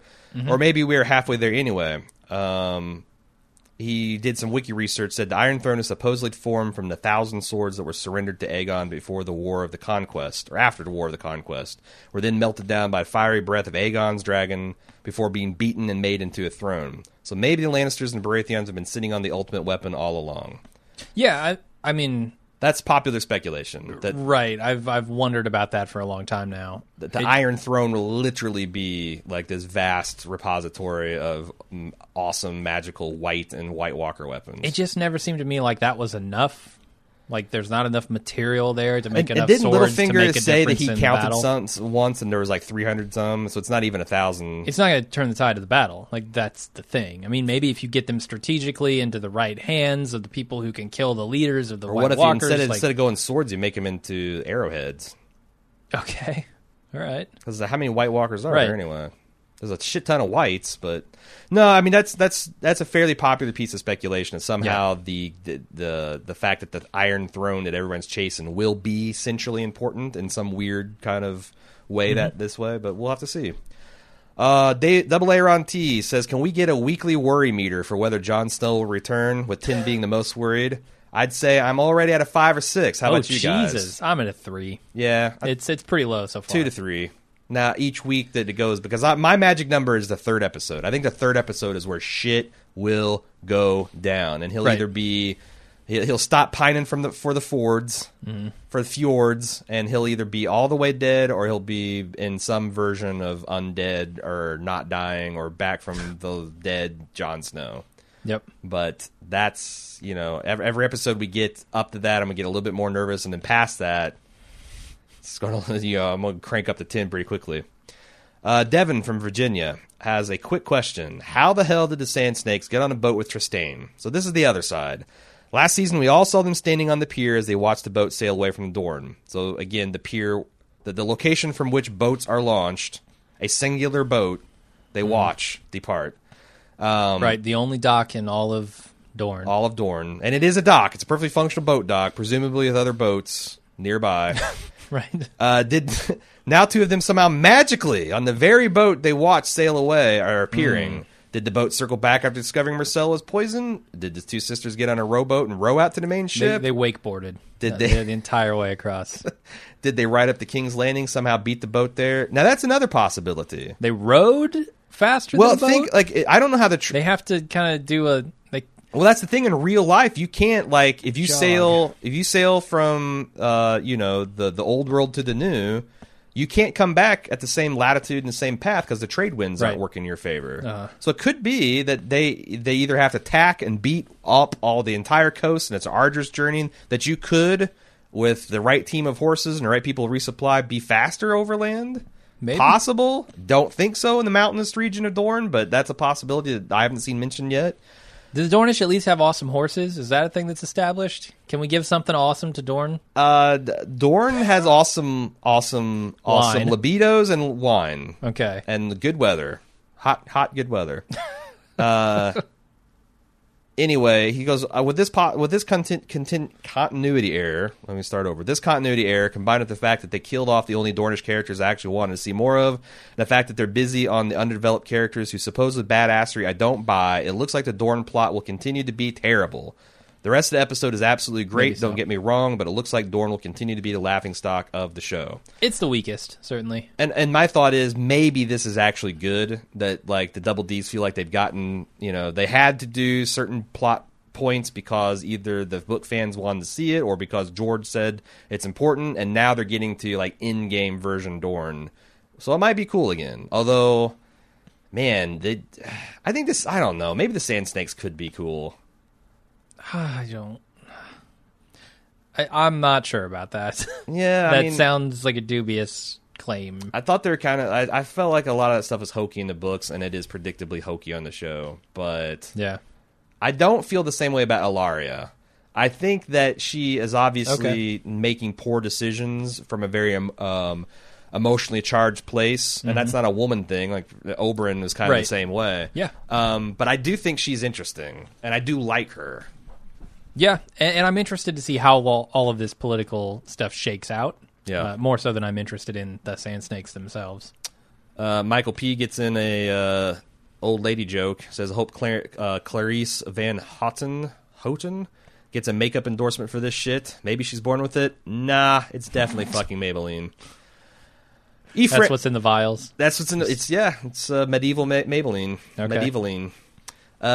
Ephraim M. said, why the hell did Sir Alistair and gang leave the body there only to threaten Sir Davos and Jon's friends to kill them if they didn't give them the body? Did they go away to sleep and thought Jon's body is just going to still be there in the morning to pick him up after their morning latte? It's a fair question. That's a little tough to swallow. The only thing, and again, I recognize this is hand waving. This is this is not on the screen.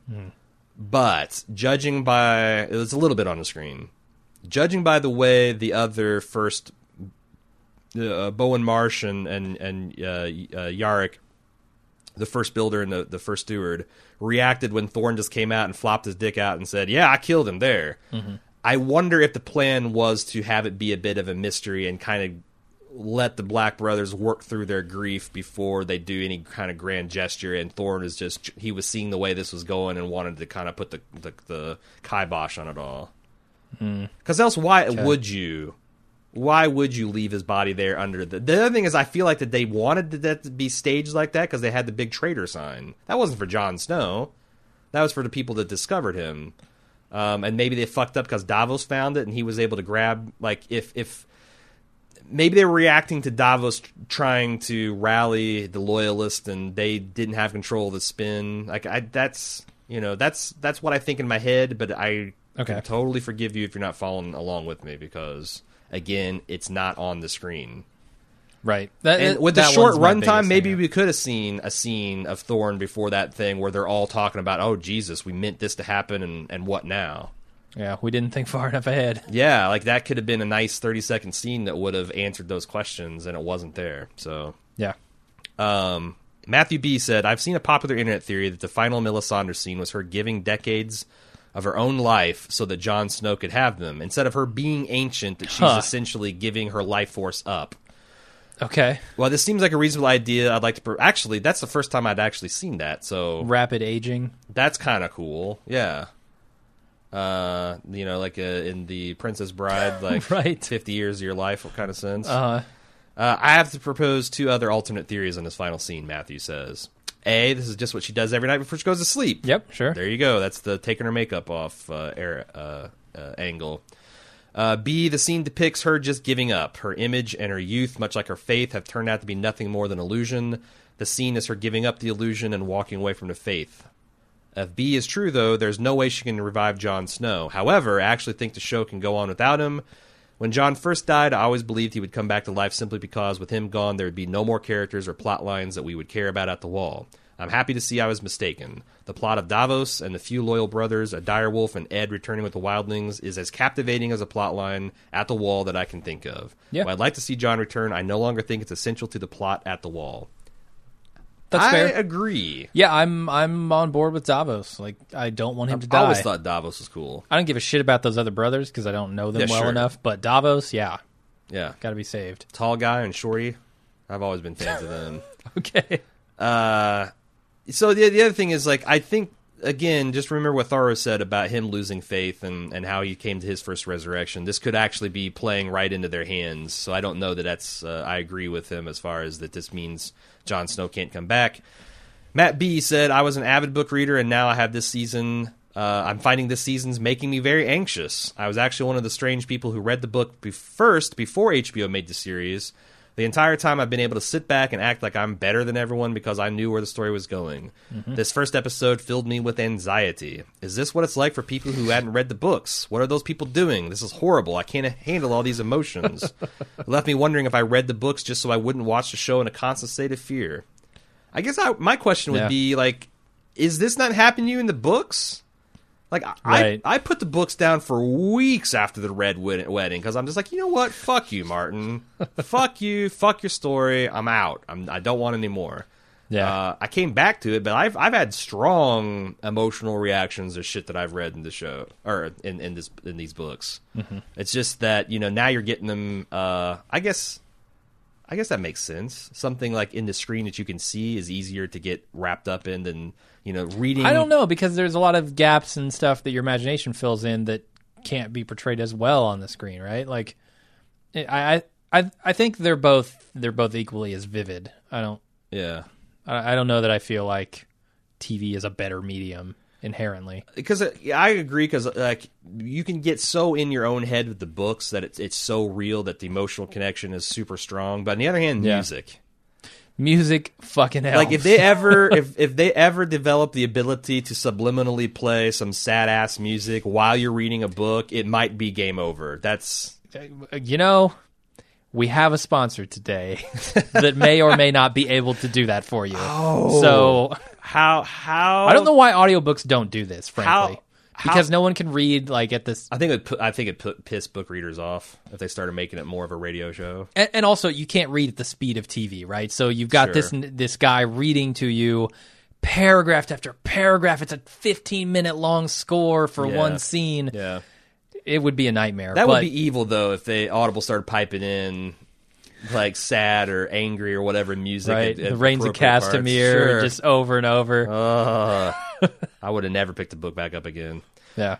Carlos P. says, if Melisandre is 1,000 years old, then that potentially gives her validity to the claim of being a prophetess. Okay, fair enough. Now, I don't know where he gets this 1,000 years. She looks like it. I think she looked like the fucking Crypt Keeper. She would, yeah. Okay. If she's a legit prophet, so let's just run with that she's old. Okay. 1,000 years, 100 years, couple hundred years, who knows? If she's a legit prophet, contrary to what Davos has been thinking, and if she's really been around for 1,000 or however many years, then wouldn't she be the main source of knowledge for White Walker lore? And if she is the most valuable source of White Walker lore, then maybe she's had a hand in everything thus far. Dragons, Bran, maybe even winter itself. Can it be possible, being this old, that she's some sort of Gandalf type of figure? Just like Gandalf was one of the overseers of Middle-earth, maybe Melisandre is something like that to the Seven Kingdoms. If she's seen the pieces moving like dragons and White Walkers, maybe she's been trying to prepare for all this, just like Gandalf tells Denethor to light the beacons to call for Rohan's aid.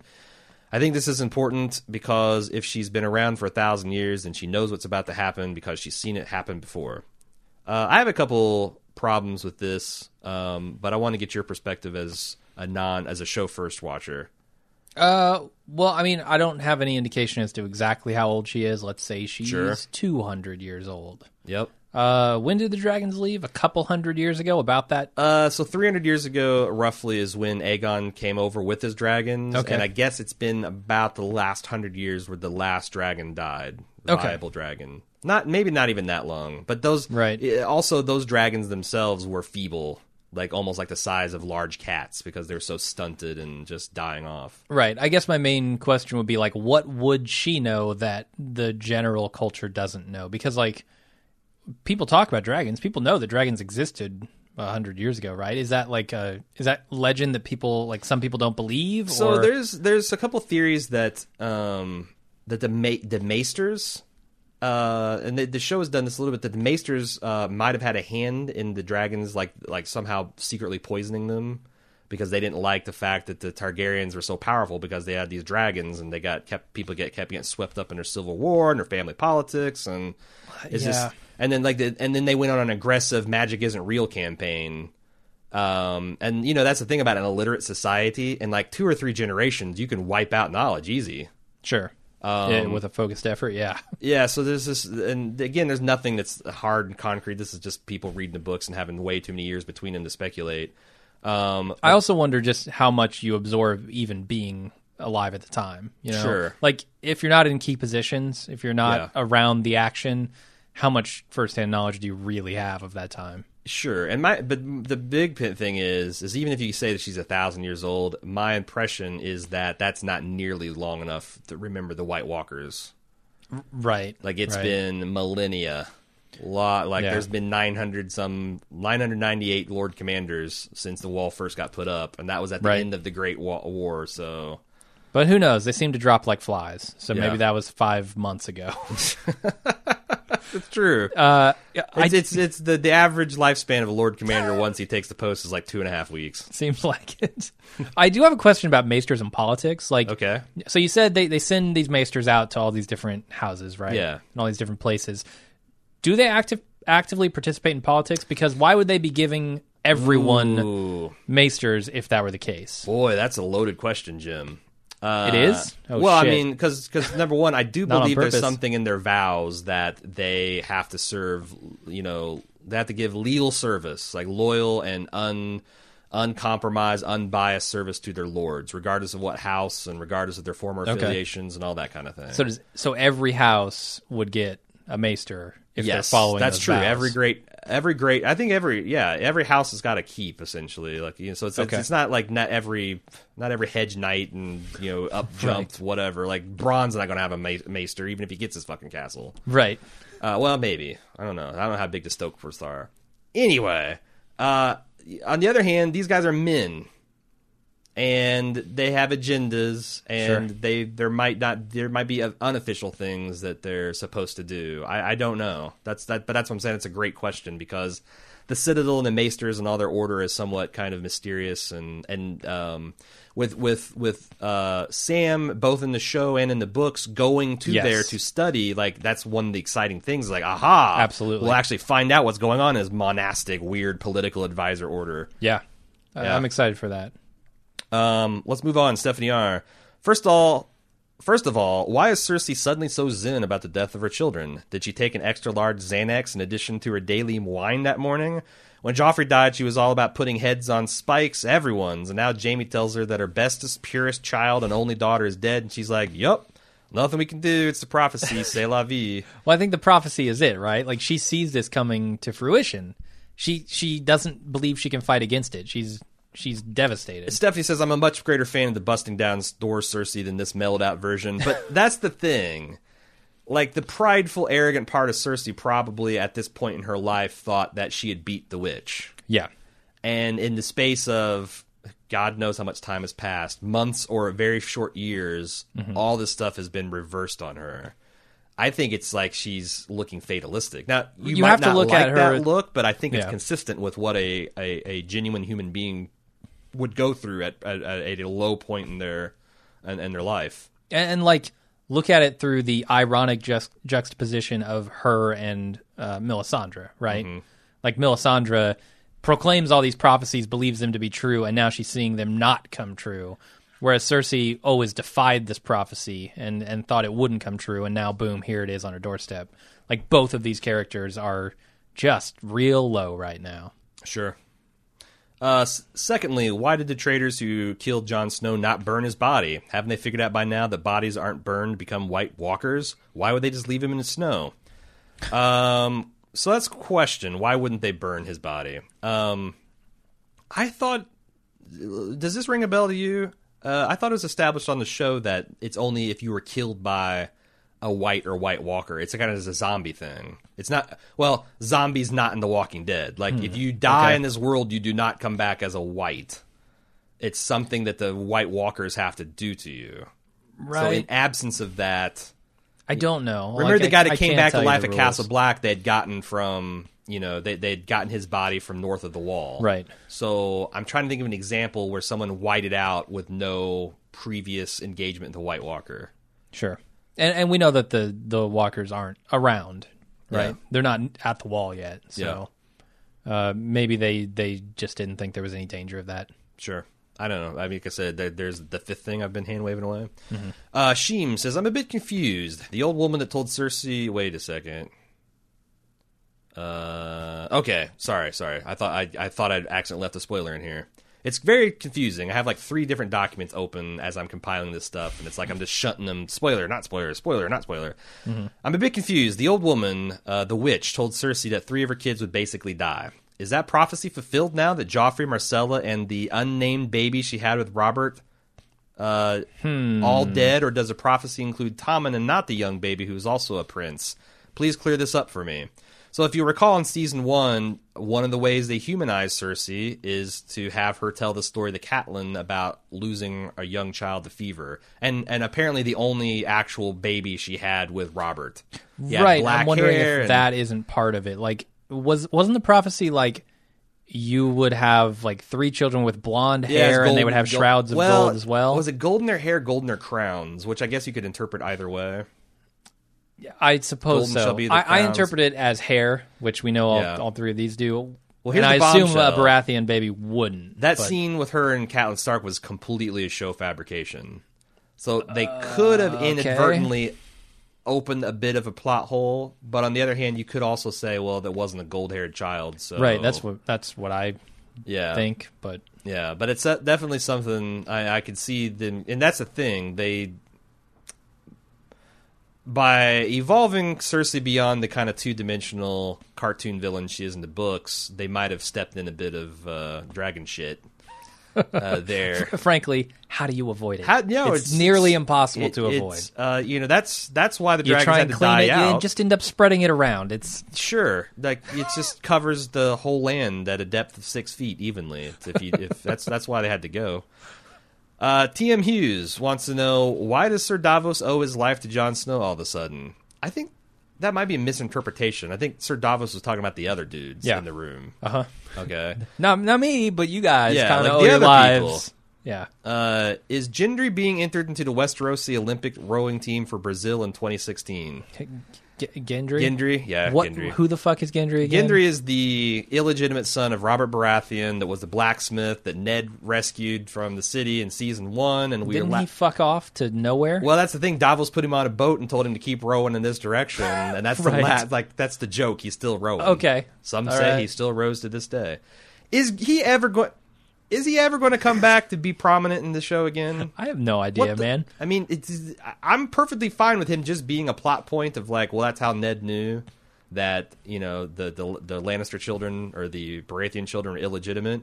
Yeah. But then they had him show up with the I Brothers will That just say, Borders and I have not thought about Gendry in seasons, and I don't care. Okay. I don't care if he comes back. Would you recognize him if he showed back up?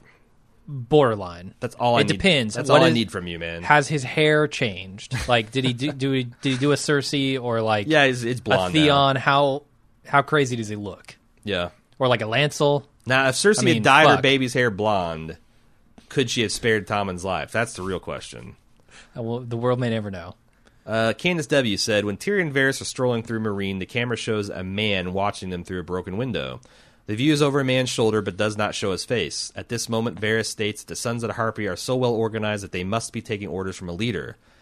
I thought the man looking out the window looks like Littlefinger. I know it bends the physics of time and space, but could Littlefinger also have had a hand in Meereen? He certainly would not be thrilled with Dany taking the Iron Throne, and he's always out to screw over Varys. He comes back, burns the boats. Sure, yeah. Says, "I'm here now. I'm taking over this town." He's a boat burner. Did it look like Littlefinger?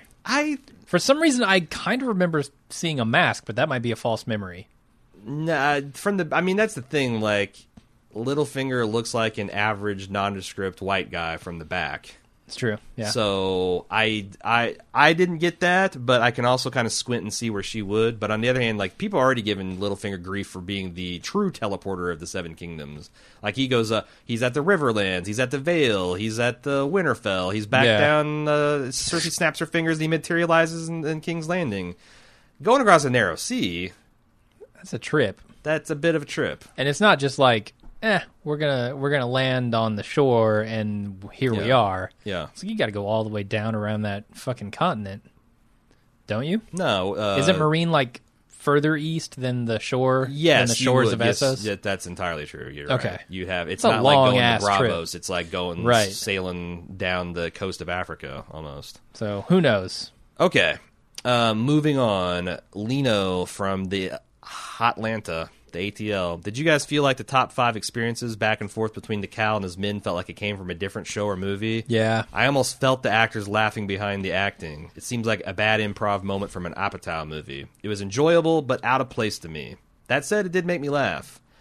What do you think, Jim? I agree. I thought the jokes were a little too broad for this show. Maybe a little out of place there.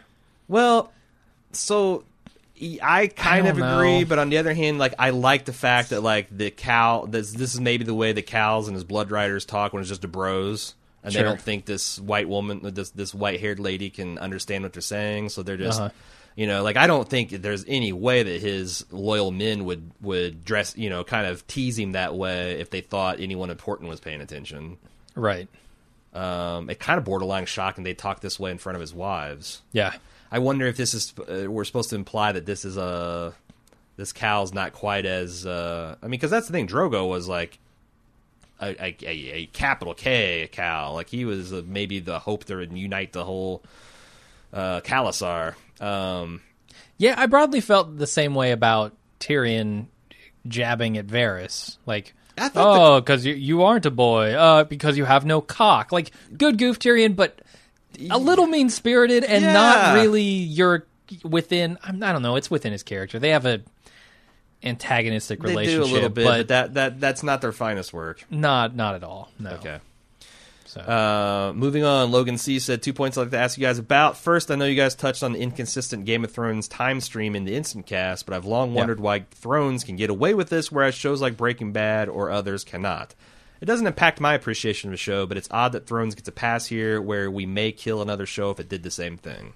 Well, the places where we kill shows like The Walking Dead on this topic are when there's other continuity to say this should have happened like this, and it's an actual continuity error. Whereas this is a shifting timeline that is confusing, but I think consistent. Like, I don't think there's, like, big things that say, well, this must have happened here, and this must have happened here, and they couldn't be the same time, but the show is acting like they're the same time. Yeah.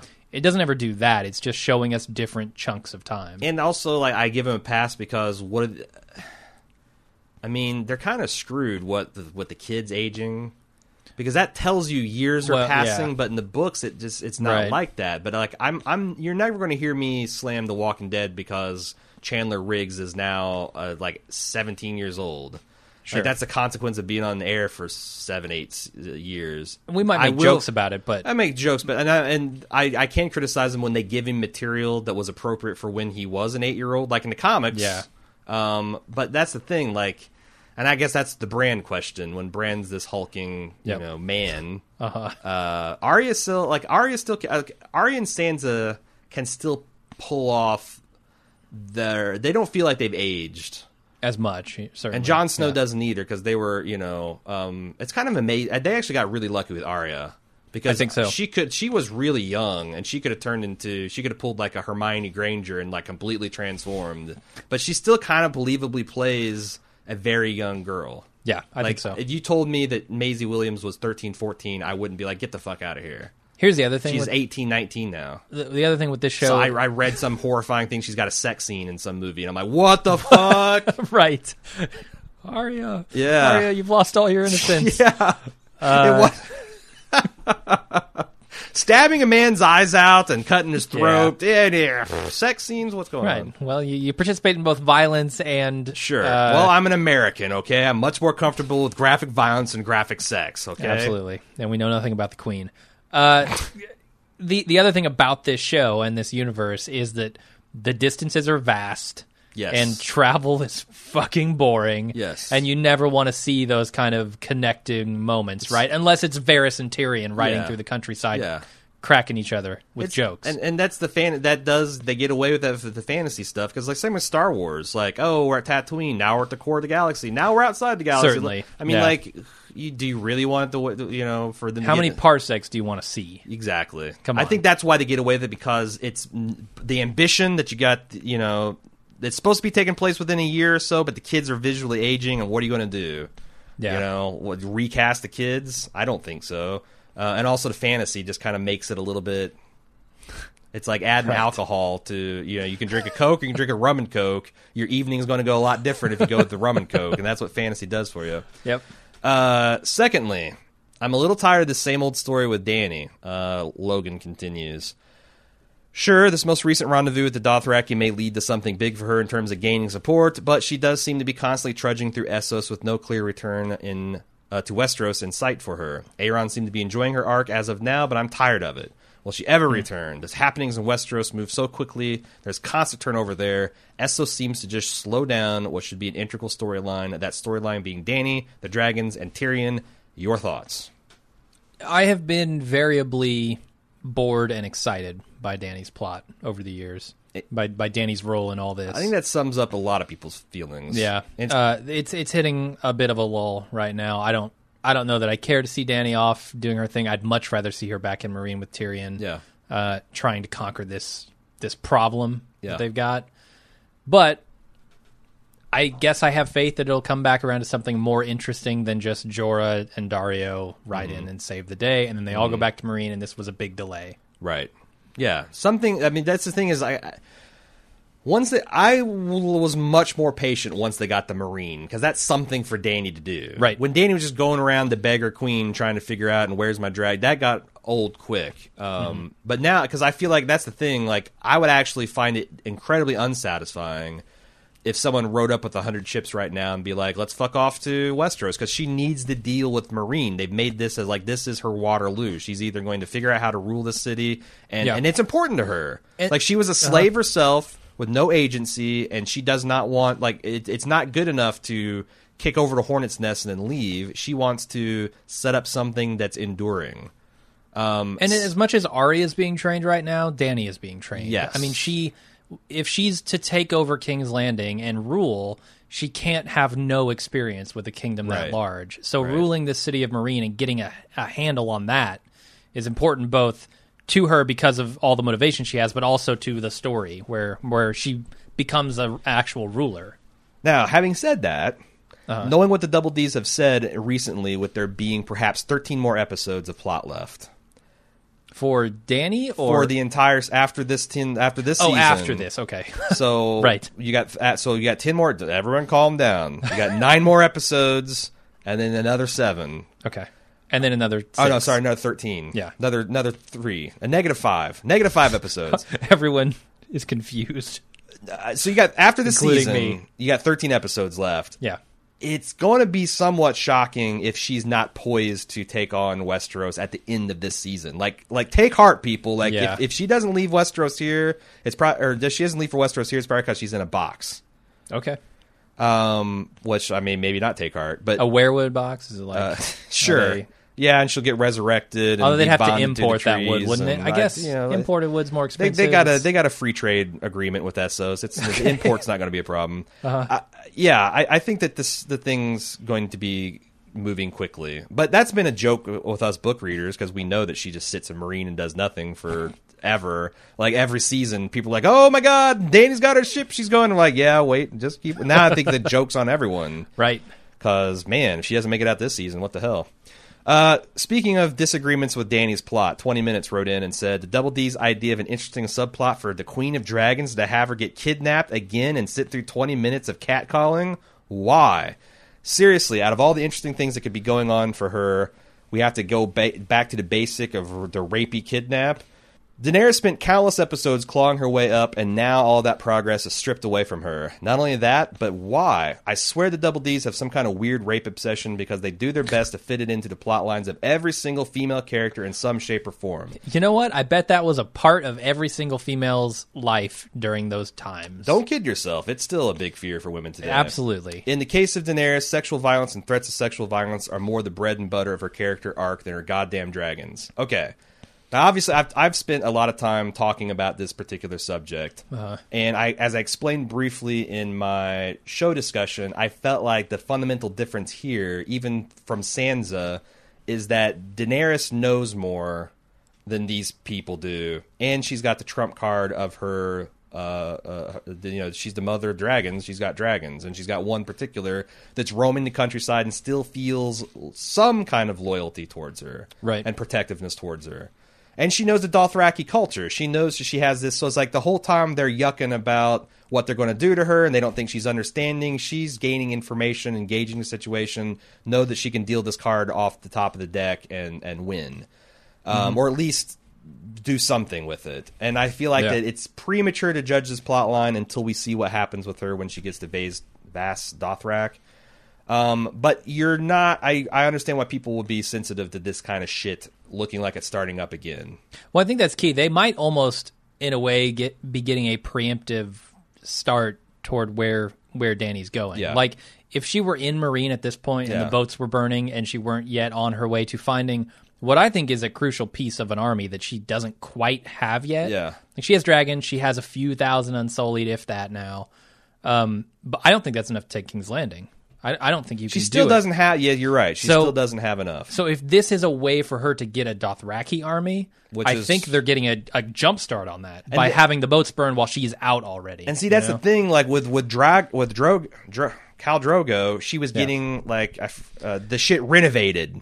Like, this is all someone else's stuff who feels sorry for you. And now she built this shit from the ground up. And that means, like, yes, it's like a return to the same plot that we got in season 1, but her characters change, and what her ownership of the situation has changed. Yeah, I'm. But no, the fact that like women got raped in the past, I don't find that a persuasive reason to have it in every. Because, like, you know what else? Oh, sure, yeah. Men stub their toes when they're 25 and got their feet amputated, and they got hernias, and that shit never comes up in fights. So it's like, if we want to talk historical accuracy. But I think they're going for. I would take hope and say they're going for something a little bit more interesting this time. 20 minutes. I hope so, but I can still totally see why this would be pretty boring. Yeah, for a lot of people. Yep. Sparky Z said the wildlings wipe out the knights. Oh wait, this is I introduced this poorly.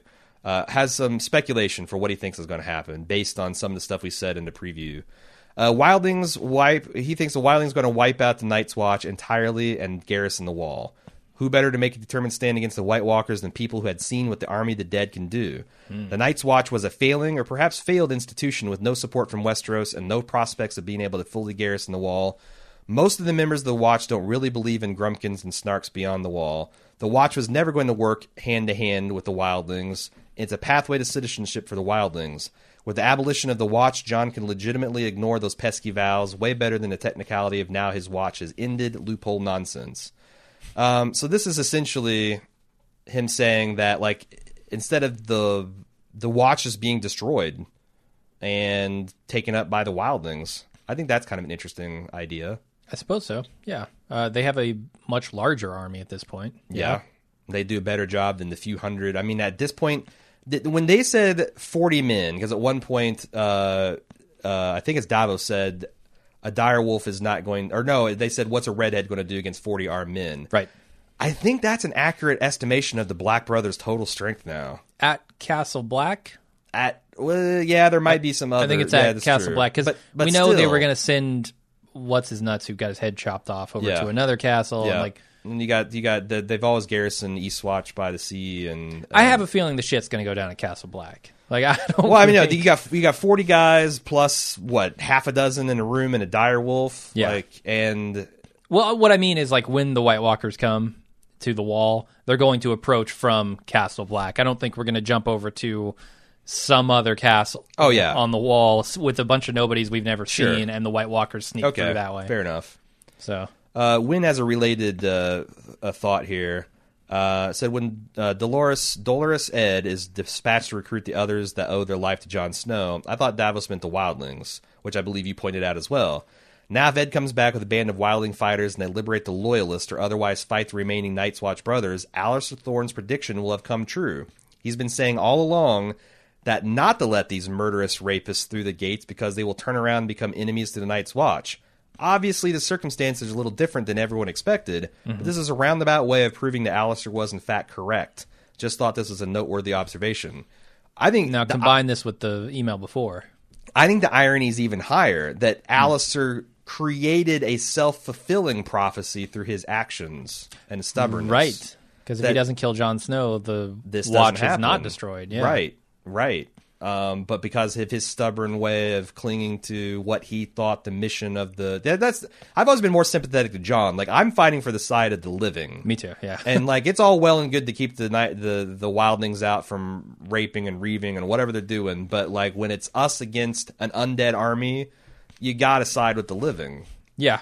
This is why making promises always backfires, right? These vows, like, circumstances change, man, and we might have to do something that we didn't expect 1,000 years ago when we took up this vow. Well, and that's one of the great, interesting, rich things about Game of Thrones is it explores the guys like Ned who are so stuck on their loyalty and their word that they do stupid shit and get defeated by evil men, and guys like Littlefinger whose words mean nothing. Right. Like, there's a middle ground here that I think is best embodied by Dany and Jon, where they're like, you know what? This is a lot more complicated situation than everyone's trying to make it. We need to understand and figure this shit out and be smart about it. And of course, one of them's dead and the other one's being kidnapped, so it's still a Martin production.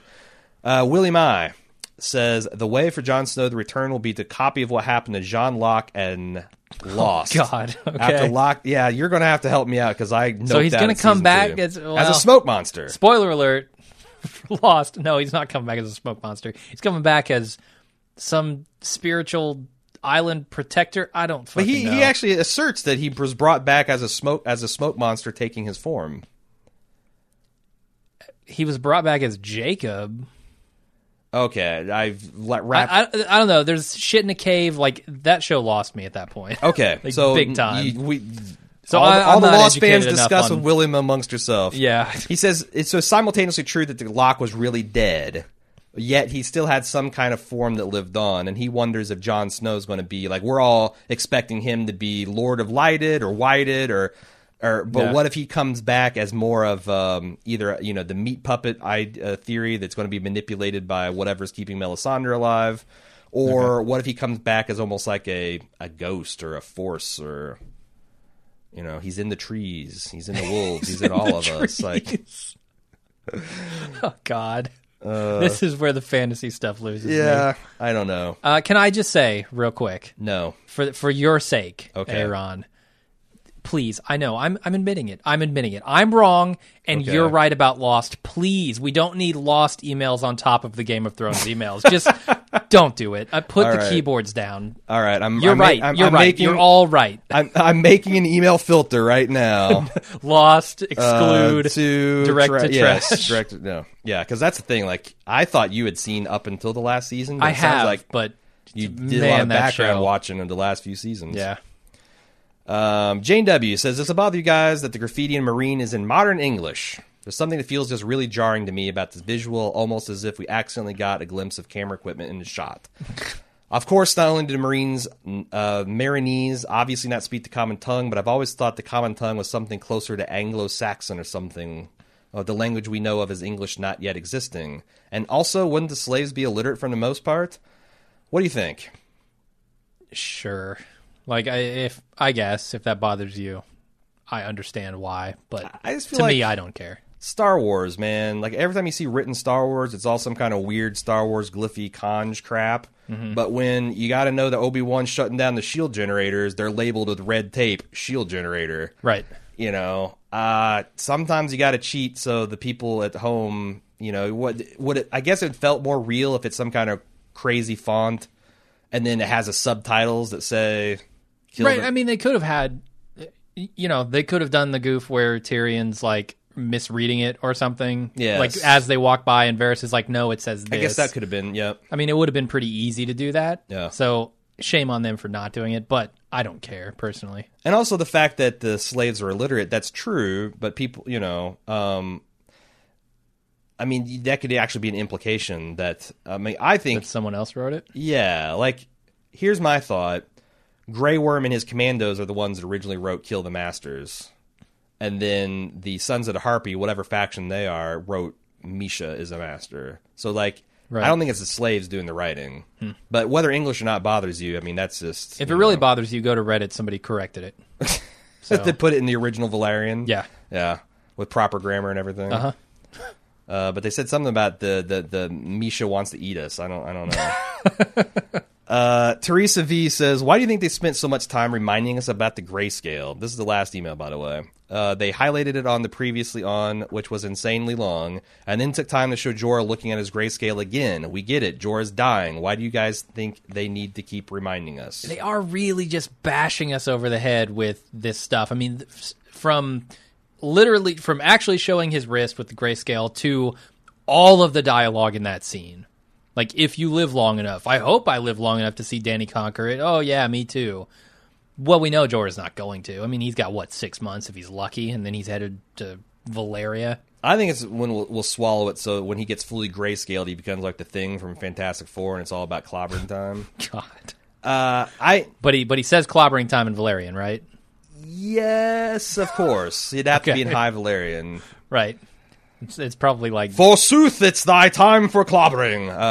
I don't know, because I could see if they went 4 or 5 episodes that mention it, people would be like, oh, they've really lost the grayscale plot. It's just... you got to always remember, the people listening to this podcast, we are the 1%. Right. Most people, they're like, I fucking love Game of Thrones, and I'm excited for it to watch, and they're posting memes on Facebook and shit, are like, they need... the previously ons. Mm-hmm. And the other thing is, like, when you're binge watching these in the future, these previously ons won't exist. That's true. Like, it could be that you're just peaked, your ire is peaked because you got the 4-minute intro where they belabored the point, and then they belabor it within 5 minutes or 15 minutes of getting into the episode. I don't know that's their fault. That's just that's just the way this stuff works in the previously ons, and sometimes it doesn't work in your favor. Yeah, I mean, it is. It's pretty obvious at this point. But also, like, I don't know. Do you want to speculate about where they're going with this grayscale stuff? I mean, there's no actual cure. I mean, I guess there kind of is. Well, if you're Stannis. Shireen went into remission. Right. I mean, it didn't go away, but it didn't kill her. Yeah. Or it didn't make her into whatever the Valerian city has become. Oh, yeah, the Doomed Men. Yeah. The Stone Men, rather. Right. So I guess there is some kind of treatment for it, but he seems to be just on a mission to rescue Danny, his health be damned. I don't know that he's out trying to cure himself. Do you think there'll be like this petty plot where he deliberately infects Dario? No, that doesn't seem like Jorah. Jorah's done a lot of things that don't seem like Jorah. The only way I could see that is if he thought that Dario wasn't actually trying to help Danny, and was in some way working against her. That's the thing. Like, it's in the Game of Thrones universe, it's entirely possible that Dario could legitimately be 100% for the queen and for Jorah to suspect otherwise. Maybe so. And that would be like another tragedy to his character. They haven't set that up yet, but I mean, if they do go that direction, sure, then I could see it. At this point, though, like another popular theory is that I've seen is that Jorah is going to accidentally infect the whole of Meereen. But at this point, if one more goddamn thing happens, Meereen, that's not moving Danny closer to getting the fuck out of there, I think people will riot. Yeah. Like, if, episode 8, it's like, we're about ready to get on the boats. Oh, shit, my people are, struck with the plague. I cannot leave them now. Like, yeah. Good God, can you imagine the feedback we'll get on that? What if he sullies the Unsullied accidentally? And there goes their army.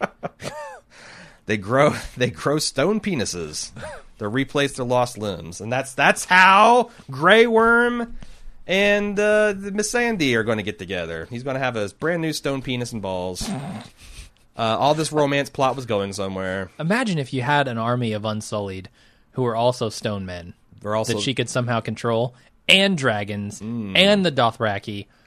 That's a pretty formidable army. That's actually kind of cool, because the whole thing about the Unsullied is they're so disciplined, and they take those drugs, so they're not susceptible to pain. Like, it'd be interesting if they got all of the physical strength, or I guess tough skin, but none of the, like, they're still able to follow orders. Yeah, the infectious zombie-like quality too. Yeah, because that's kind of what they were trained from birth to be and do with different obey and fight. Yeah, so like that still is an instinct that they retain. I'm going crazy with speculation here. Do it. That's what we love. But why not? Speaking of going crazy speculation, we will have a tinfoil, I'm sorry, not a tinfoil, a spoiler edition of our podcast out on Friday. Can't promise anything. People have sent me some intriguing tinfoils that I'm researching right now. Okay. So we might have more than I thought this season. Definitely not one this week, but we will have a good hardcore spoiler speculation. I've already gotten a lot of email, but it's not too late. Game of Thrones at baldmove.com. If you get it to me before like Thursday morning, is probably going to be the cutoff, because I have to eventually say enough and produce the episode. But so you got a day or two to get this into me and make the spoiler edition. At long last, we did 2 hours on the first damn episode where nothing really happened. I'm afraid, Jim. It could be bad. We'll always be podcasting. Maybe this is just the initial excitement and it'll wear off, but that's never been the case. Like, it's true. It always starts off with, oh my God, I can't believe there's this much feedback coming in, and then the end of the season is like, right. So you get hit with dragon shit. We'll see. I need to track grayscale. All right, that's it. Thanks everyone for sticking with us for such a long episode. And if you're into spoilers, we'll see you Friday. If not, we'll see you right after the episode on Sunday. And until then, I'm Jim. I'm Aaron. See ya.